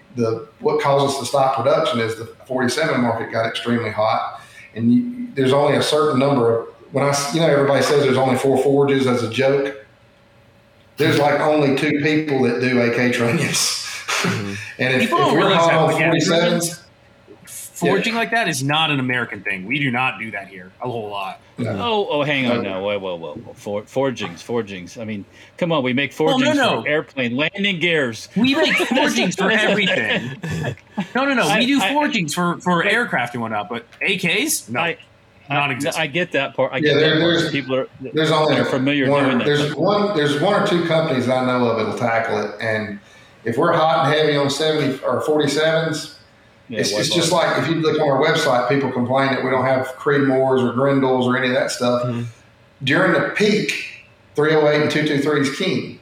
So if you got all your machines running 223 and 308, you're not going to flip them over to run Grendels that may or may not sell because people's not wanting that.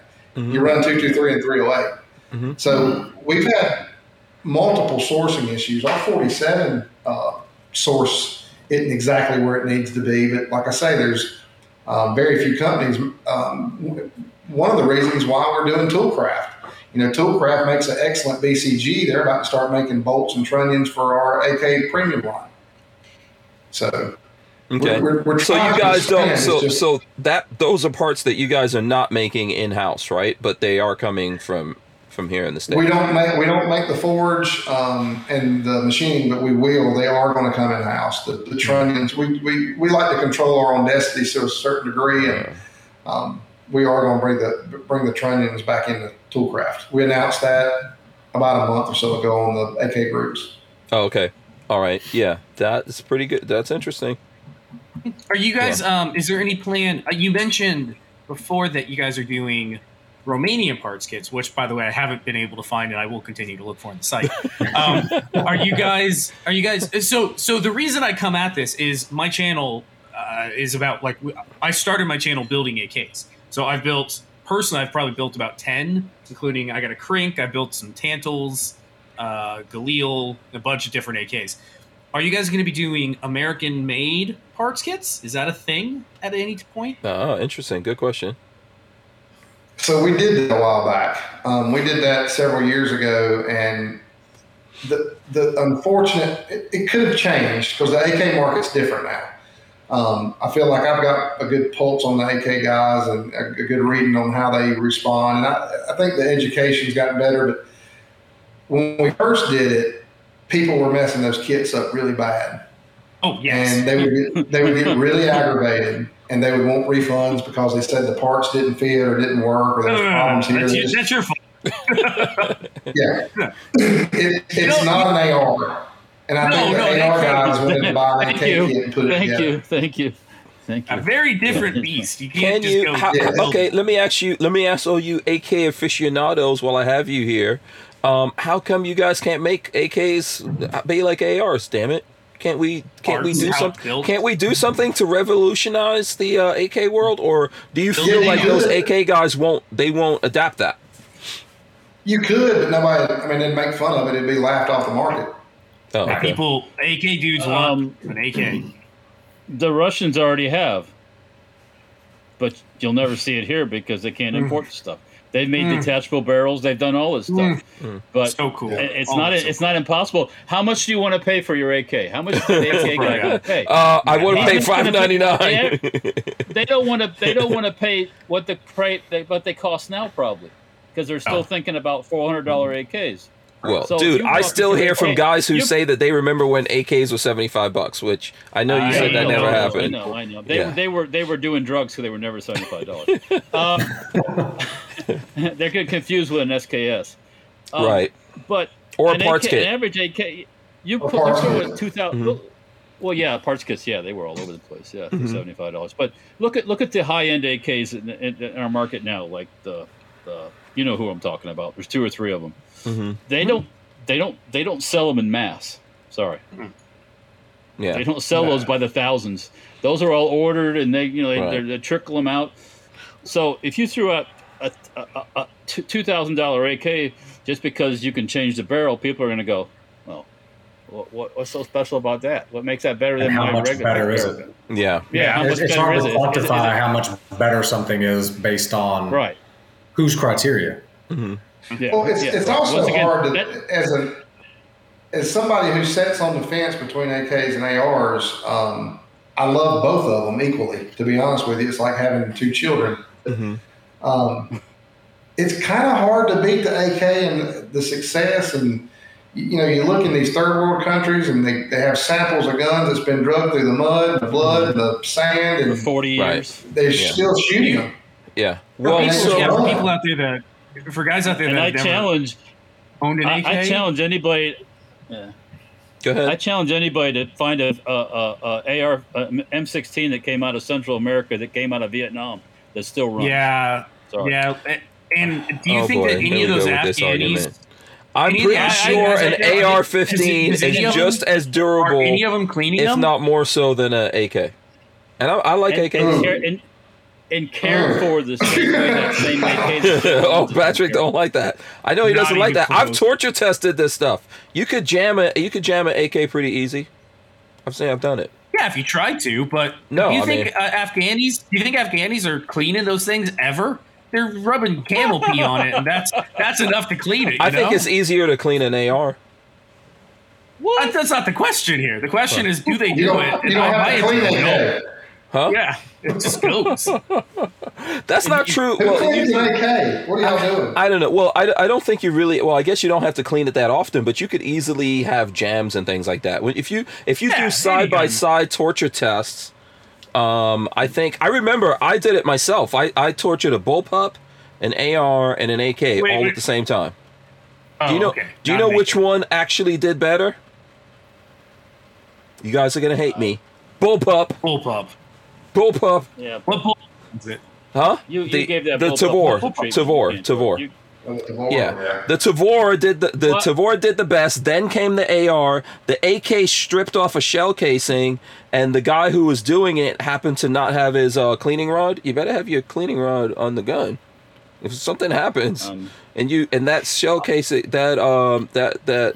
anything gets stuck in there, you got issues. All I have to say is give those three guns the three hut livers. People live in See which huts one out in the they woods, stick with. Yeah. and give about I'm just stoking the 25 flames. years, I'm just stoking the 25 flames. years, 25, 30 years, and see which one still shoots. Okay, so apocalypse happens right now. Everyone, what are you grabbing? My AR. AR or My- AK?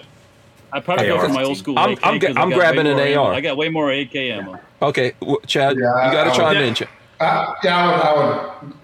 I have a lot of rounds to ARs. Yes, I'd grab it. That's exactly. I okay. have a very. I'm not going to be doing 1,000-yard shots. I'm not going to be doing. That Patrick is showing. What I you have a showing very there, fancy AR versus a very plain AK, and I have more ammo, more Uh-huh. 5.56 than I do. I have way more AK ammo than I do AR. Yeah, everyone could tell us in the chat what they're grabbing. Yeah, listen, by the way, I've seen guys, like I've gone and done training and stuff like that, and seen guys rocking it with AKs with iron sights. And I remember the last time I did that, we were shooting at like 300 yards, 600 yards. Dude was fine. I will tell you I've heard though, that before. if you have a chance to come to one of our AK shoots, it sold out last year. It had it was close to 260 people. We're going to try to get 400 in it this time. Coolest group of dudes you'll ever be with. It is nothing like an AR match. It's the guys are just so friendly and nice and laughing and joking, and they're just wanting to beat their buddies, not win the match. You know, it's a whole different culture. So kind of one of the things that touched on. Sorry, go ahead. Go ahead, Oh, Walter. that's all right. Go ahead. I was going to compare the AR guys to the HK guys. Yeah, Walter's going to get in some Oh, God. digs. Oh god! Come on. No, so in reality of the way I think about it, when somebody says apocalyptic, what are you going to grab if it's things hit the fan? Where do we live? Where do we live? We live in America. We don't live in a third world country where that is the most prevalent ammo anywhere. So I mean, for everything that we do here, like AR is king.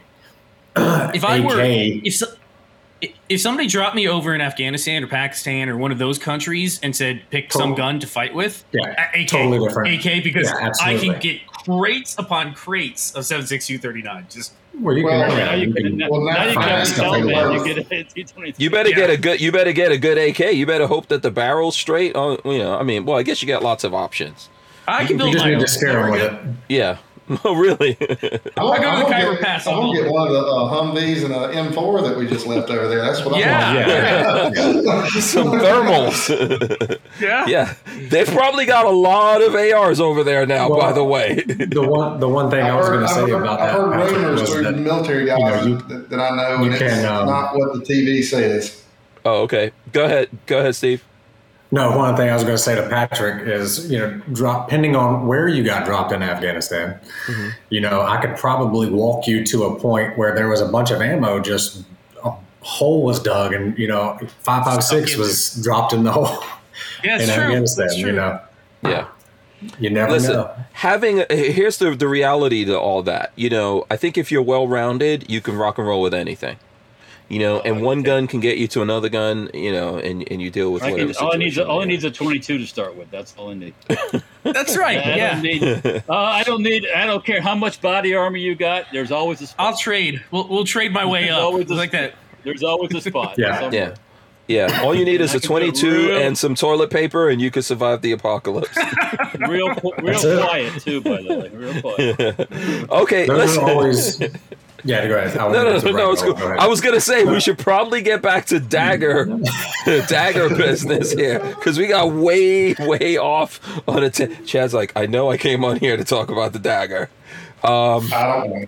Yeah, so let's see. Chris Bullis, he said, "What's up, Pat?" Well, I had one of the questions. Something I heard at that SHOT Show. Was SVD. Oh boy. That's all. Just use those. No. I heard. Well, it's the pecking order, right? So you got to have the RPK style, bigger trunnion, that kind of thing. So that's going to be a natural progression. It's just not. Did I freeze up? Oh, I'm sorry. No, you're still there. It's just we're not ready for that yet. But you know, one of the things, the long-standing joke on the AK groups that I'm, you know, a big part of with the PSA family. I want a 6.5 SVD so bad so I can shoot PRS with it. We'll do one. I think James wanting to do one in 308 before we do a. Is that going to be like 650 or what are we? Oh yeah, for sure. Sure, that's $600 gun. That's a lot. The furniture and everything is just really expensive to pack. Well, there's some guys on the forums that feel like they could get those pretty cheap. I mean, I've seen some forum stuff where dudes say they can get those. Huh? So did Mac. You talking about the kids?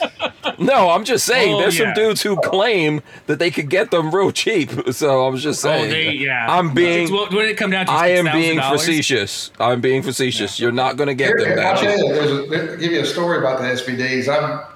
I know where there's a crate in a sovereign nation that I could probably get for next to nothing if I could just get them approved by the ATF. I'm talking like maybe $4,000 or $5,000 a piece, and I can't get my hands on them. Yeah. And it drives me crazy. $4,000 or $5,000 a piece. Those are $35,000 guns in the U.S. Over there, they're $1,500. Yeah. I was. I've seen that movie though. They go to jail. Yeah, I was messing with you. I don't expect those to come anywhere near 650. I was just because look, I saw when that whole thing blew up that happened with Mac, and I saw dudes like, oh, we were gonna get these things for like $600. What's going on? I was like, I don't even know about this, and I know that's insane. They were at first told like $2,500. There's an option there that we could import, but the problem is they didn't want a true SVD, right? You don't. I mean. I don't want a PSL. I'd want a SVD. You can get PSLs from anywhere. PSL SVDs. Yeah. I'm talking about Dragunov. That's what I'm talking about. I want a Dragunov. Yeah. I got to do a video on one, Walter. I have access to a Chinese SVD, and I need to just borrow it at some point. My cousin owns it. I'm curious where Chad is talking about, and how can we get like some kind of boat or something to sail over? Trust me, if I could get them into this country, they'd be here. The stories. I just wonder. Let's. Okay, go ahead. Go ahead. This. I have a friend who knows does do a lot of importing and stuff. There's no shortage of cool stuff overseas. You can't get it in, right?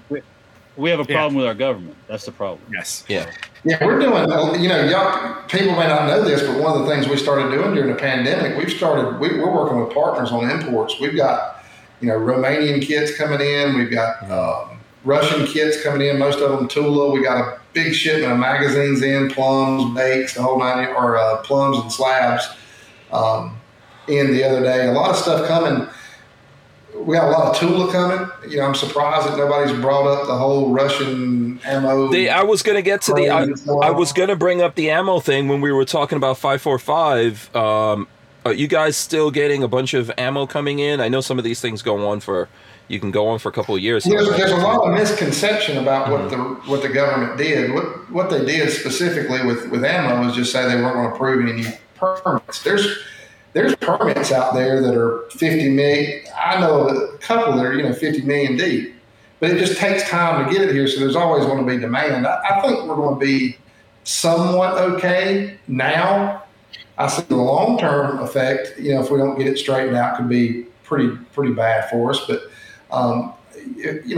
just taking a relaxed stance on it and paying what current rates are is going to keep the prices down and keep the boats coming in. A lot of these people, they'll buy 50,000 rounds and shoot 200 a year, just because they don't think they're going to get it anymore. And I don't necessarily think that's the case as of today. Okay. We've got some on the water. We've got more coming in. We've got open permits. I heard through the grapevine of another importer that there was a permit approved that had been outstanding. It was approved after the date.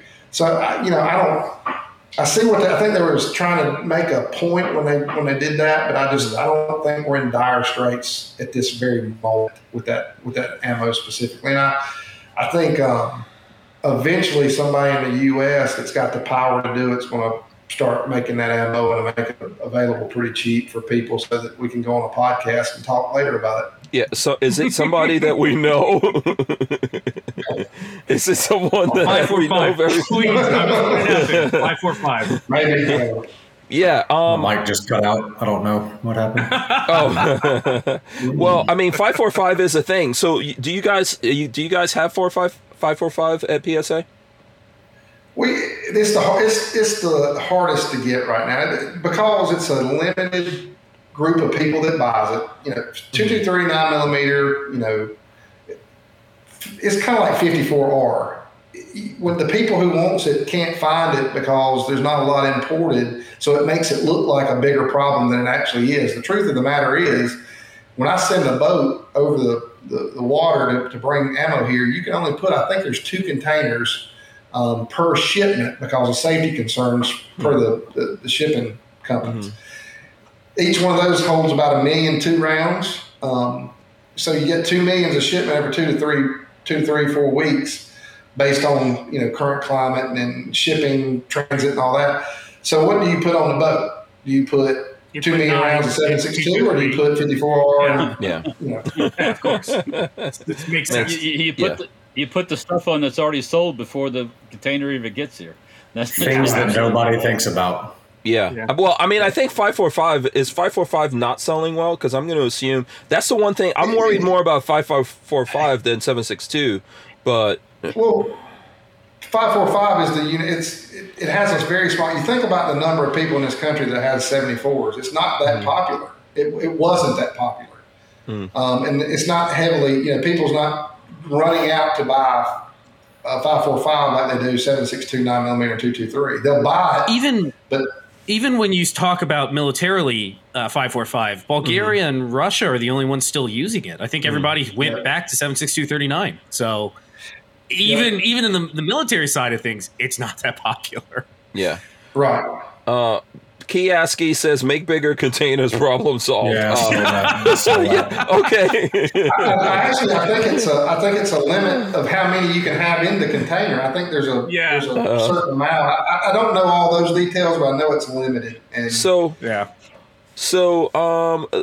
okay. Tell me if this is out of bounds, but I know that there's been some. Yeah, I know. The answer's going to be yes. Yeah, Chad, I can tell Chad's looking at me. So there's some acquisitions that were made lately, right? There's the whole Freedom Group thing that all got. You guys got a piece of that breakup. Anything that we're going to see out of that come in, like with PSA ammo, etc. Walter had his hand up, Chad. No, I'm deliberately ignoring. Okay, I'm deliberately ignoring Walter. Oh God! We're nothing's off the table with any of that stuff right now. Right. We look at every avenue that we could go into. Jamin looks at every avenue he can go into. I can tell you, I'm reviving Storm Lake. We got that through an acquisition. We're going to start doing, through the Remington ordeal. Okay. AAC suppressors are coming back. Okay. For sure. There's already a ammo line or whatever the sports wire release on that, a couple weeks ago. Okay. We've had H&R. H&R was one of the first actual military roll marks on M16s at the time. H&Rs they're cool. Yeah. I have one. Yeah.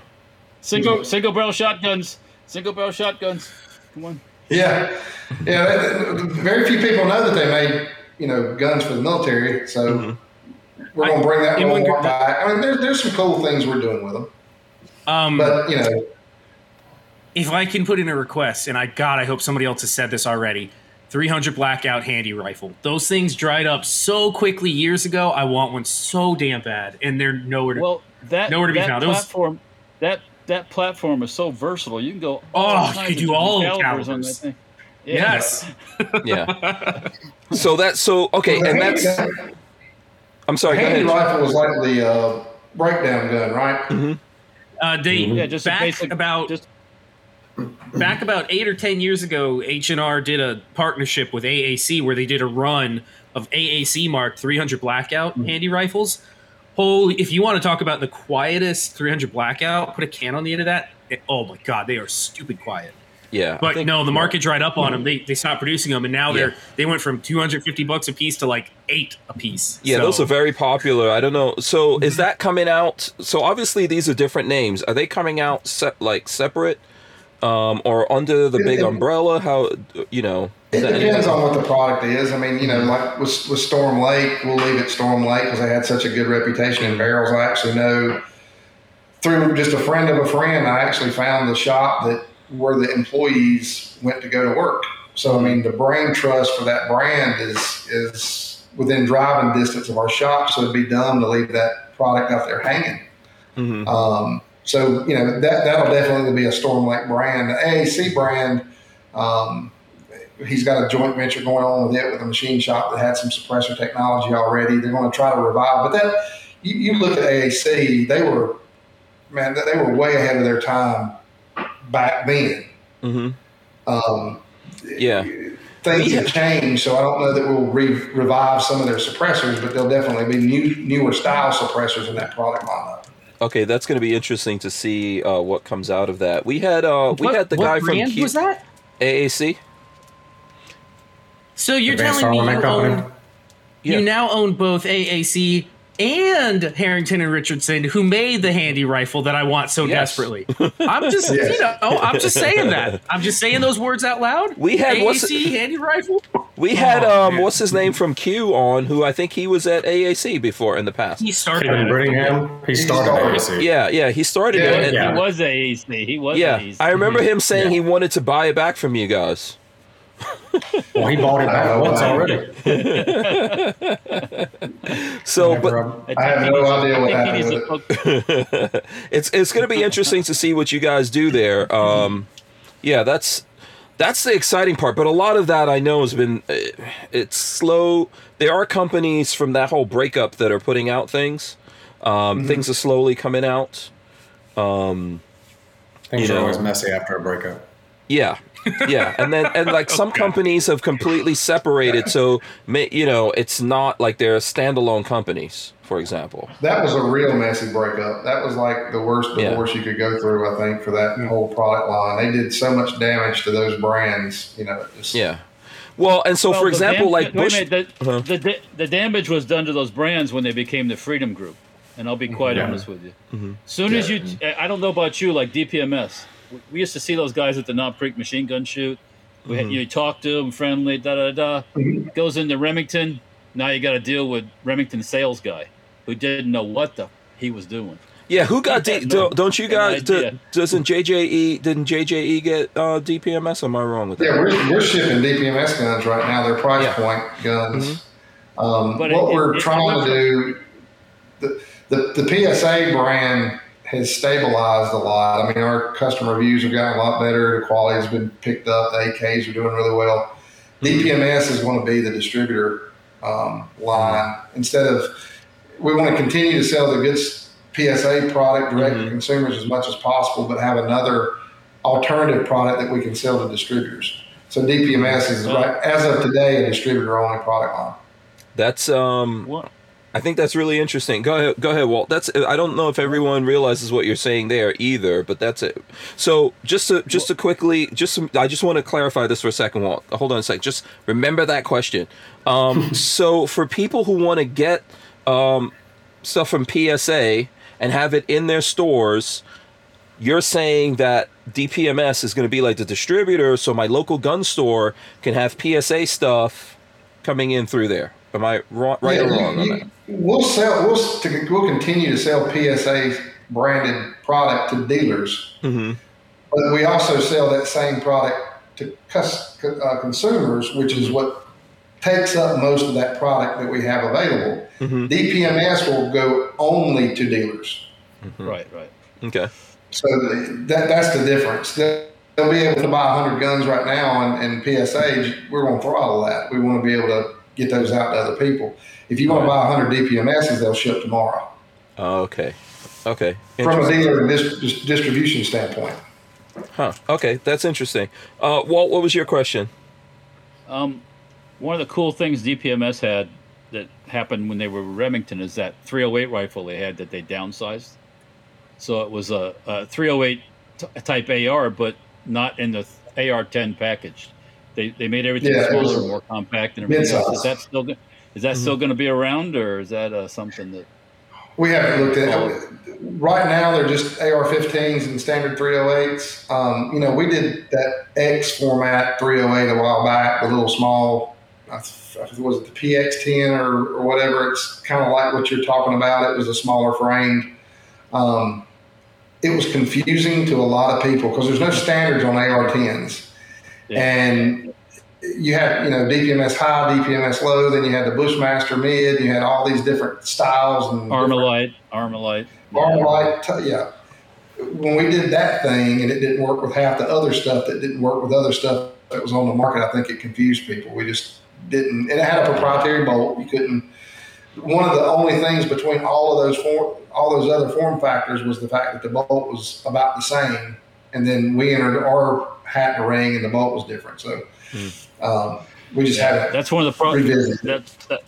That's one of the problems with the AR-10 platform. There's so many different versions of it that it's not like an AR-15. You can take an AR-15 part from 1967 and drop it in a brand new gun, and it'll work for the most part. So yeah.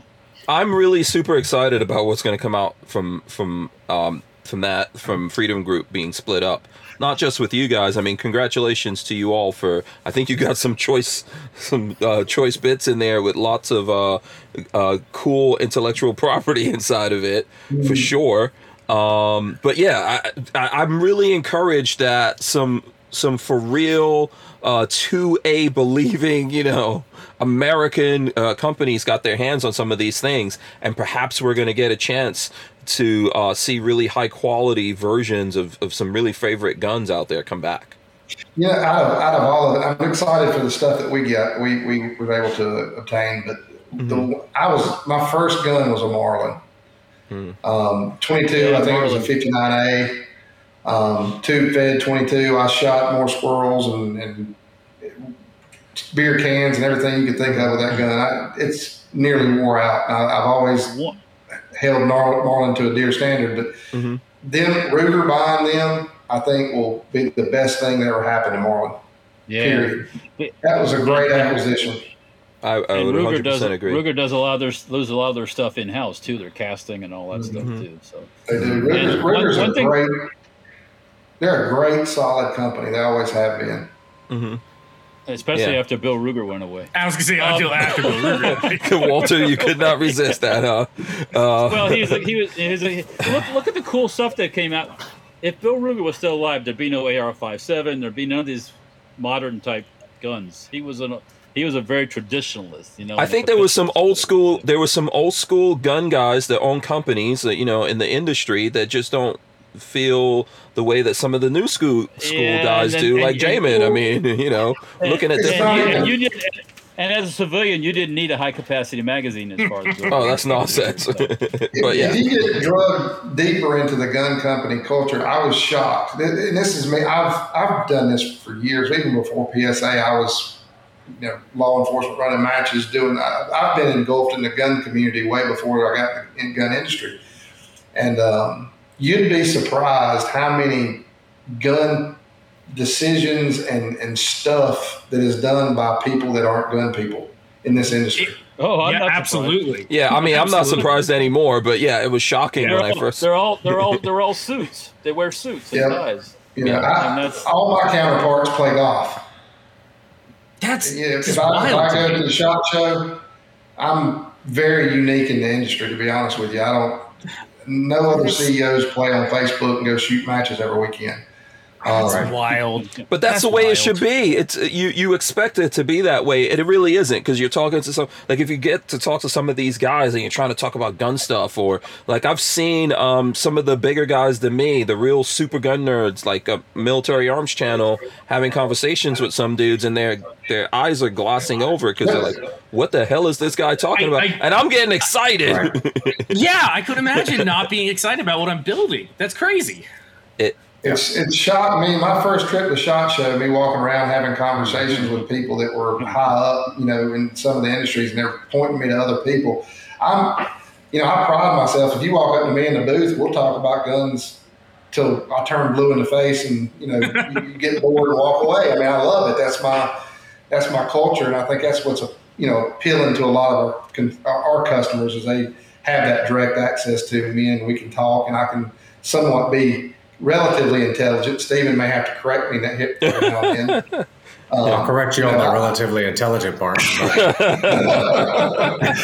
I mean, it was shocking to me that all these people don't shoot. No, I can say that. I mean, from talking to multiple CEOs of other companies that just don't get it. They're not a part of that culture.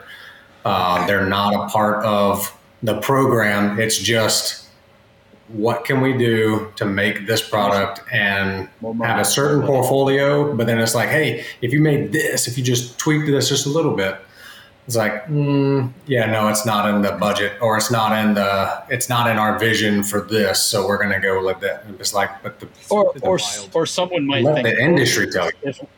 Yeah. I mean, I remember when it was a big deal when these like the bolt action rifle guys put an AR mag on the bottom of a bolt action rifle. That was like epic.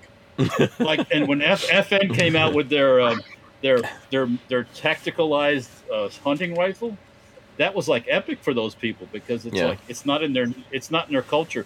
They're all concerned about what people are going to say about them, and it's like, someone here knows about a little something about FN. I guarantee you that. I don't know who. It's, you know what? Listen, can I say something? I think that people are going to think this is crazy for me to say this, but there's kind of like a golden age that we're starting to enter for guns, for gun guys, for what can happen here. I know it's scary when we look at politics, and I agree with that.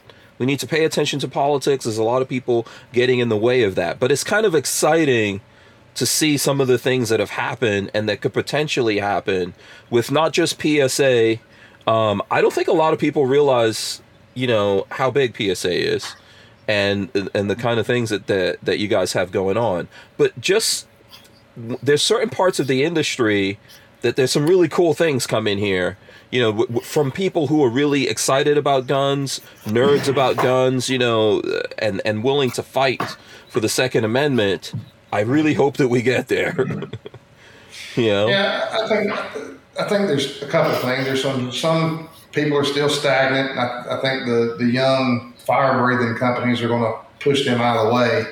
That'll happen. They're either going to have to get off the couch and move, or be, consumed by somebody like the Freedom Group or something. But I know from our standpoint, we're pushing every day for new products, new ideas. We've talked about doing M1s. We've talked about doing bolt guns. We've talked about, I want a bolt gun. I'd like to do a high-end bolt gun that's relatively affordable. So, we're going to continue to push ahead and try to innovate as much as possible, or or at least try to get products out there that everybody could afford. Despite what's going on in Washington, you know, I'm very political, and I won't get on that soapbox right now. But I see this as a one and done type situation. We may end up with another Democrat, but it's not going to be the current administration because there's too much controversy and stuff going on with him. So, it worries me, it concerns me, but, you know, Jamie and I talk very often about the political climate. We're just going to work business as usual. We're being guarded a little bit, but we're looking down the road going, okay, if we can't sell ARs tomorrow, what can we sell? Pistols, bolt actions, lever actions, you know, what other things can we have on the back burner that we're still allowed to have, even if a, you know, tyrannical regime comes in and decides that we can't sell have guns. Yeah. That you guys can manufacture and sell to people. Not that, you know, folks are going to be, everyone out there is going to be giving up their stuff, because I'm not giving up anything.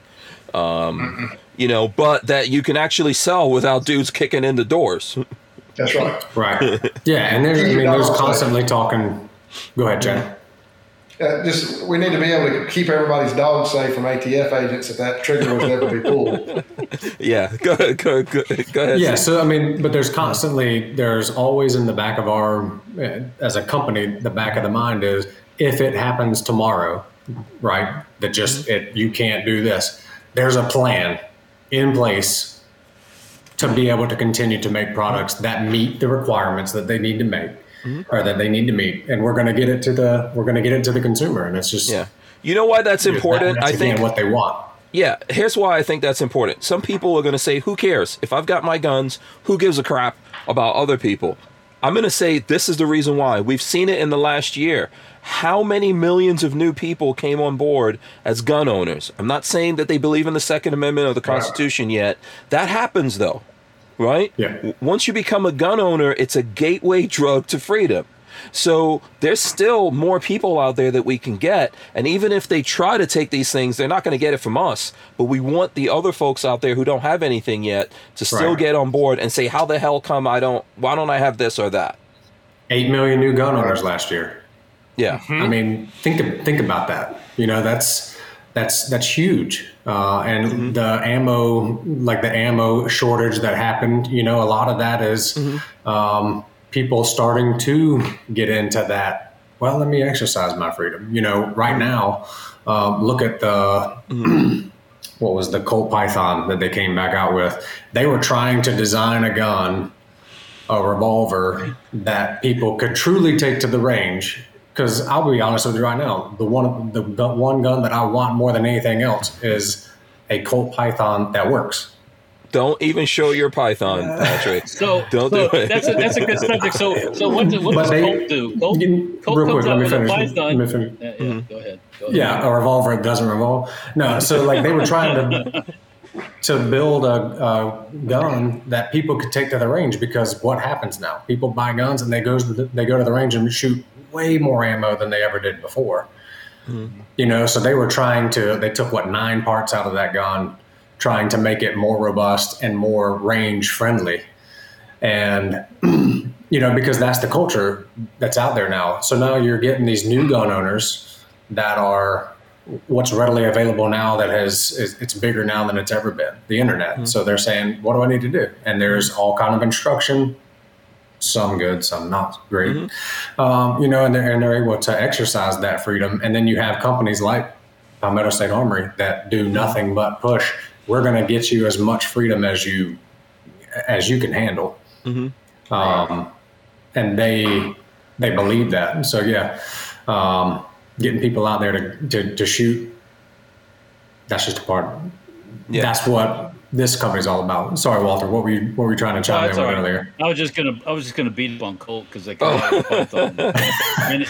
they couldn't make they just effed it up. So at some point PSA is going to start making revolvers. Probably, I don't know. I don't know about that. If we're forced into it, I see the revolver as, you know, the revolver's like, you know, we're gonna redesign the V8 and make it better. And why redesign the V8? It works. Just make it again and make it, you know. Yeah. Right. They We reintroduced the 1911s too. We've been making 1911s pretty hot and heavy the last month or so, mostly in the custom shop. They're a little bit more expensive, but man, they're phenomenal. They feel like a expensive high-end custom one-off build because they are. Mm-hmm. I think the best thing that happened to Colt was CZ. That'll be the best thing that happened to Colt. Yeah. That's what I'm saying. I'm excited to see what some of the You're going to get a culture in there that makes guns that work. Yeah. So let me do this. Look, we're at 9:00. If these guys will give me a couple more minutes here, we'll get this wrapped up. I want to make this pitch though. When are we going to see PSA make a bullpup? Oh Jesus! Make a what? A bullpup. A bullpup. Yeah. He's bullpup. hilarious. Don't listen. No. Bull turd. Oh, I thought it was being funny at first, like, oh, what? Chad, you're just gonna shoot. You're gonna straight shoot down bullpups altogether. Huh?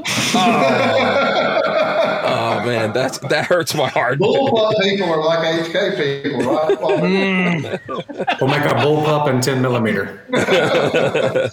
I'm sure someone. Yeah, the high point. Someone out there. 5.45. Who was it? Someone was talking when you were talking about. There was that company that you were talking about, and someone was like, "Yeah, that company made 10 millimeter barrels for Glocks." I forgot the Lake. Storm Lake. Yeah. Storm Lake. Yep. Yeah. But I'll keep working on these guys. We might get bullpups here at some point. Obviously, not in the near future. This is the far future. Priorities, Hank. Priorities. Yeah. Oh boy. 42 Chilled says bullpups suck. No, they don't. They're awesome. Bullpups are awesome. Don't be like that. Bullpups are awesome. I like 42 Chilled. You don't have any bullpups at all. No. Okay, Yeah. Steven, no bullpups? No bullpups. Oh, okay. Yeah, I guess we got to end on a sad tragic. I didn't say I wouldn't own one. I just said I don't own one. Yeah. I'd like to see someone. Yes, LV Louis Cipher says, I love bullpups. I like bullpups. I love my KSG. Boom, there you go. I mean, look. KSG's pretty cool. Yeah, Smith & Wesson got into the bullpup game the other day. Right? Wasn't that Smith & Wesson that came out with that 12 gauge bullpup? The 12 gauge. Oh, God. Yeah. Lola says bullpup equals Patrick, I like you HK. more and more. That was an awful, terrible. Well, at least it wasn't a bullpup revolver. They've moved on a little bit, I guess. Listen, can I just say something? One of my biggest videos is about a bullpup revolver. That never came to fruition. It's gonna happen at some point. That cry thing, whatever it is never happened. It's going to happen. Yeah. Oh, God. It's going to happen. Okay, we will see that come. Even if I've got to make one myself, I don't know. I don't have any kind of skills like that, but it will happen at some point. Okay, listen. We've gone through 2 hours here already. I don't know if anyone else has any questions about the dagger. I think we covered a lot of dagger stuff. Gabriel Dominguez says PSA dagger and 22 LR. Actually, yeah, that would be cool. A kit. I think it would be I don't good to think get. it's been ruled out, but I don't think it's anything on the immediate plate either. Yeah, it will be cool to see that. That's not a bad idea. Are there? Have you heard anything, Stephen? Yeah, Steven? Have you heard anything about it? Yeah. Yes, I have. Oh, you have. Yep. And my question was: is there a Glock 19 22 conversion? On the market anymore? I'm sorry, is there a On the market, or is dagger? there one in the No, works? he's talking about a Glock not by you conversion. guys, but I mean, is there currently one anywhere floating around in the world? Yes, I do believe so. Yeah, there is, for sure. There's a couple different companies that make it. I'm drawing a blank on the one. Somebody's already tried one on the group. Steiner didn't do one of those, did he? What was One that? more time. Somebody's already converted one. Advantage dagger? arms. Someone's converted a dagger to 22, or? Yeah. They just Somebody's put used the a, conversion kit already on the groups. Oh. Okay. Advantage arms looks to be the Advantage one that arms, most yeah. people have. advantage. Yeah, Advantage Arms, that was it. Yeah, I mean, Taurus has got the TX22, which is a cool 22. Smith & Wesson makes one. Walther makes one. Glock has a 22 pistol. Yeah, but that is not a just made 19 one. conversion. You're Yeah. not following me. It's not a 19 conversion. Okay. All right. Right. Follow me, Hank. Right. Okay. All right. Okay. Follow me. You sound like a reggae artist.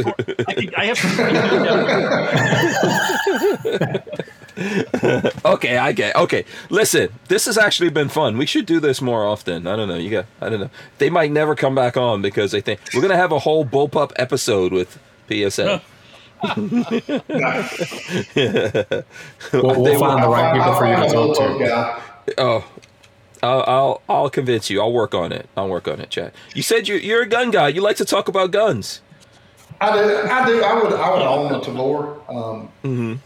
They're good guns. They're just heavy, and I'm an AR spoiled brat when it comes to the guns that I would pick up to go shoot. If anyone could figure out how to make a bullpup lighter, man, I think, PSA, take up that challenge. That'd have to go to Lead Star. We'd have it all skeletonized and purple and yellow, all kinds of control. Yes. I say yes. I don't think it's a matter of making it lighter so much. It's just a lot of those guns are all plastic for the most part, so they're pretty light to begin with. They're all injection molded frames on those. And, it's yeah. Make the EM2. You got to make a copy of the EM2, the British EM2. The British one, yeah. I like the KSG. I like that KSG too. I mean, it's KSG's not bad. a nice gun. Yeah. KSG's nice. The RFB is decent. It's a decent. Shot an FS2000. FS2000. I have one. Hank has one. I collect bullpups. He doesn't shoot it. He won't bring it out. It looks like a whale. I think I'm the only one that has shot. Okay, I think it's time to end the show. I think we're gonna move on now. I have a bunch of bullpups in my collection. So can I ask a question of the group? Sure. So Patrick, Walter, Hank, first impressions, your true first impressions whenever you shot the dagger, whenever you grabbed it and whenever you shot it, what did you think? I wanted to mention to you. The dagger's got an awesome grip, in my opinion. It fits in my hand really. I got a big old club, and it fits into my hand really well. Not that I would know that by but it fits really well. It feels natural. It doesn't feel like I'm having to to work at anything. Yeah, so. I know you asked Patrick this. My first thought was, wow, this feels like it belongs in my hand. So that would be my thing. I don't know, Patrick. I was impressed with the trigger. It's better. It's as good, if not better, than a Gen 3, and far better than any of the Gen 4s I've ever fired. So I was actually that was the first thing I looked at was trigger pull, and I liked it. And I'm not a trigger aficionado, but I was impressed how easily it worked. Yeah. Yeah. So one of the things that we're working on right now, you guys are going to hate me for saying this, but we're working on a bullpup, Glock bullpup right now. And oh gosh. And I just have to say, like, what's exciting to me about the dagger and you guys making the dagger is the availability of parts. We've had guys from the 3D printing world here on the show, Control Pew. We've had Vin on the show, Vin and Gwen, some other folks out there that are doing this. And it's really exciting to think that you can get all these, because you guys are making these parts, it's becoming more available. Whether you realize it or not, a lot of Glock parts have become less and less available because of all the 3D printing and the places you could push this. Like, we're talking about bullpups, and it's kind of a little bit on the fringe, but this is the space where people can make all kinds of cool, different guns just for the fun of it. But what's happening is the parts availability is the tough thing. And to me, it's really super exciting to see that there's a company that's going to be making these parts on a regular basis. So it's not easy to do. So that's my big thing about it. I don't know if Patrick or Walter have anything else. I'm gonna wrap it up now here. I really do appreciate you coming in, Chad, as well as Steven from PSA. Yeah, I mean, this has been a fun conversation here. I'm gonna ask you guys. I'm gonna start with Steven and then go to Chad. If folks out there watching this and they want to ask more questions, where would they reach out to you, Steven, for example? Honestly, the best way for people to reach me is going to be through Chad on that Facebook group. That's where all the questions get asked, and we see absolutely everything, and we will answer publicly, or we'll message anybody that has a question and get through that way. Okay. So the Palmetto State Armory Facebook group is absolutely the best place. Absolutely. Okay, Chad, you're going to give us all your number so that we can call. No? Okay. Yeah. I'm easy to reach. You can hit me on Facebook. We have, or the main channel on Instagram or on Facebook, but most of the groups that we have dedicated to each one of our products. We've got the AKV group, we've got the AK group, we've got the AR group, the handgun group.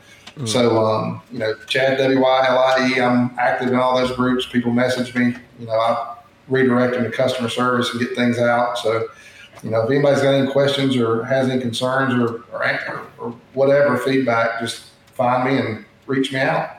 Awesome. Babyface P, how can the folks out there get in touch with you?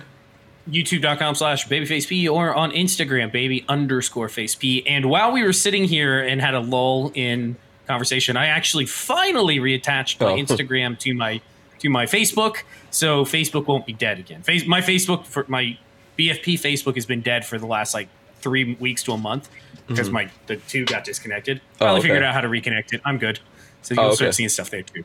Awesome, cool. Walter, how can the folks reach and harass you about bullpups if they want to? Yes. Oh, yeah, I call about bullpups. I don't listen to them, but anyway. Oh, okay. I have a couple bullpups. I have a few bullpups. Yeah. Safety Hour Firearms, you can find us on YouTube, Facebook, and Instagram. Of course, there's stenparts.com, which is on the internet. And then Dirtfoot Racing for the mini bike stuff, YouTube, Instagram, and Facebook. So. Absolutely. Jerry Parker says it would be nice to see more retail stores in North Carolina. You guys are opening a bunch of retail stores. We need one in Florida. That's what I was going to say. Florida. I wouldn't rule Florida out. We're starting to move. We're in Savannah. We're opening one up in North Carolina. So, as we find property, we open up stores. Yeah, no doubt. Okay. Awesome. I'm looking forward to that invite to the Florida store. All right, listen. Yes. I want to. What's up? No. Yeah. I agree. Yes. So let me do this. I'm going to run in the end. We're going to come back. Someone's going to leave us with the words of wisdom. It's either going to be Chad or Steven. I don't know which one. I want to thank everyone for tuning in today and asking questions and hanging out with us and all that. We're not going to be on for the rest of the week like we usually would be. I'm getting on the road. I have a bunch of traveling to do, so I'm not really sure we're going to be able to come back. But we will be back. So we'll hit you guys up with that. I'm going to run in the end. Everyone stay there. Coming right back here. All right, guys, thanks so much for joining us, hanging out with us here. We're going to rip the audio out of this, throw it up on iTunes and all your favorite places to get audio podcasts from. Big thanks to Chad and Steven from PSA for coming in. Who's got the words of wisdom? Who's got it? I would say the CEO should have the words of wisdom. Oh, he's pointing at you, Steven. He's pointing at you. Let's hear it, Steven. I gave you the last one. Yeah. Say that one more time. Yeah. What do you got? What do you got, Steven? You gotta have something. What you want? What kind of words of wisdom would you like? What's your? Give us something that's your favorite, man. Something that always pulls you through things, or that you always think in your mind and you tell folks out there. That's what we're looking for. It doesn't have to be anything. I got you. So one of the biggest things that I always find that helps me is don't argue with idiots or fools, because they will just bring you down to your level and beat you with experience. So that's one of the best things. That's one of the best pieces of advice that I ever got, and it'll help honestly in a lot of gun debates. Mm-hmm. And then another thing for me is just. Don't worry. On me the other day? Well, guys, I gotta go. And, all right, listen. Thanks so much, guys. It's been fun. You guys stay there. We're out of here. We'll see you guys when we come back. Walter, did you want to say something before I hit the button? No, I'm good. That was all awesome. right. Yes. All right, we're out. Peace.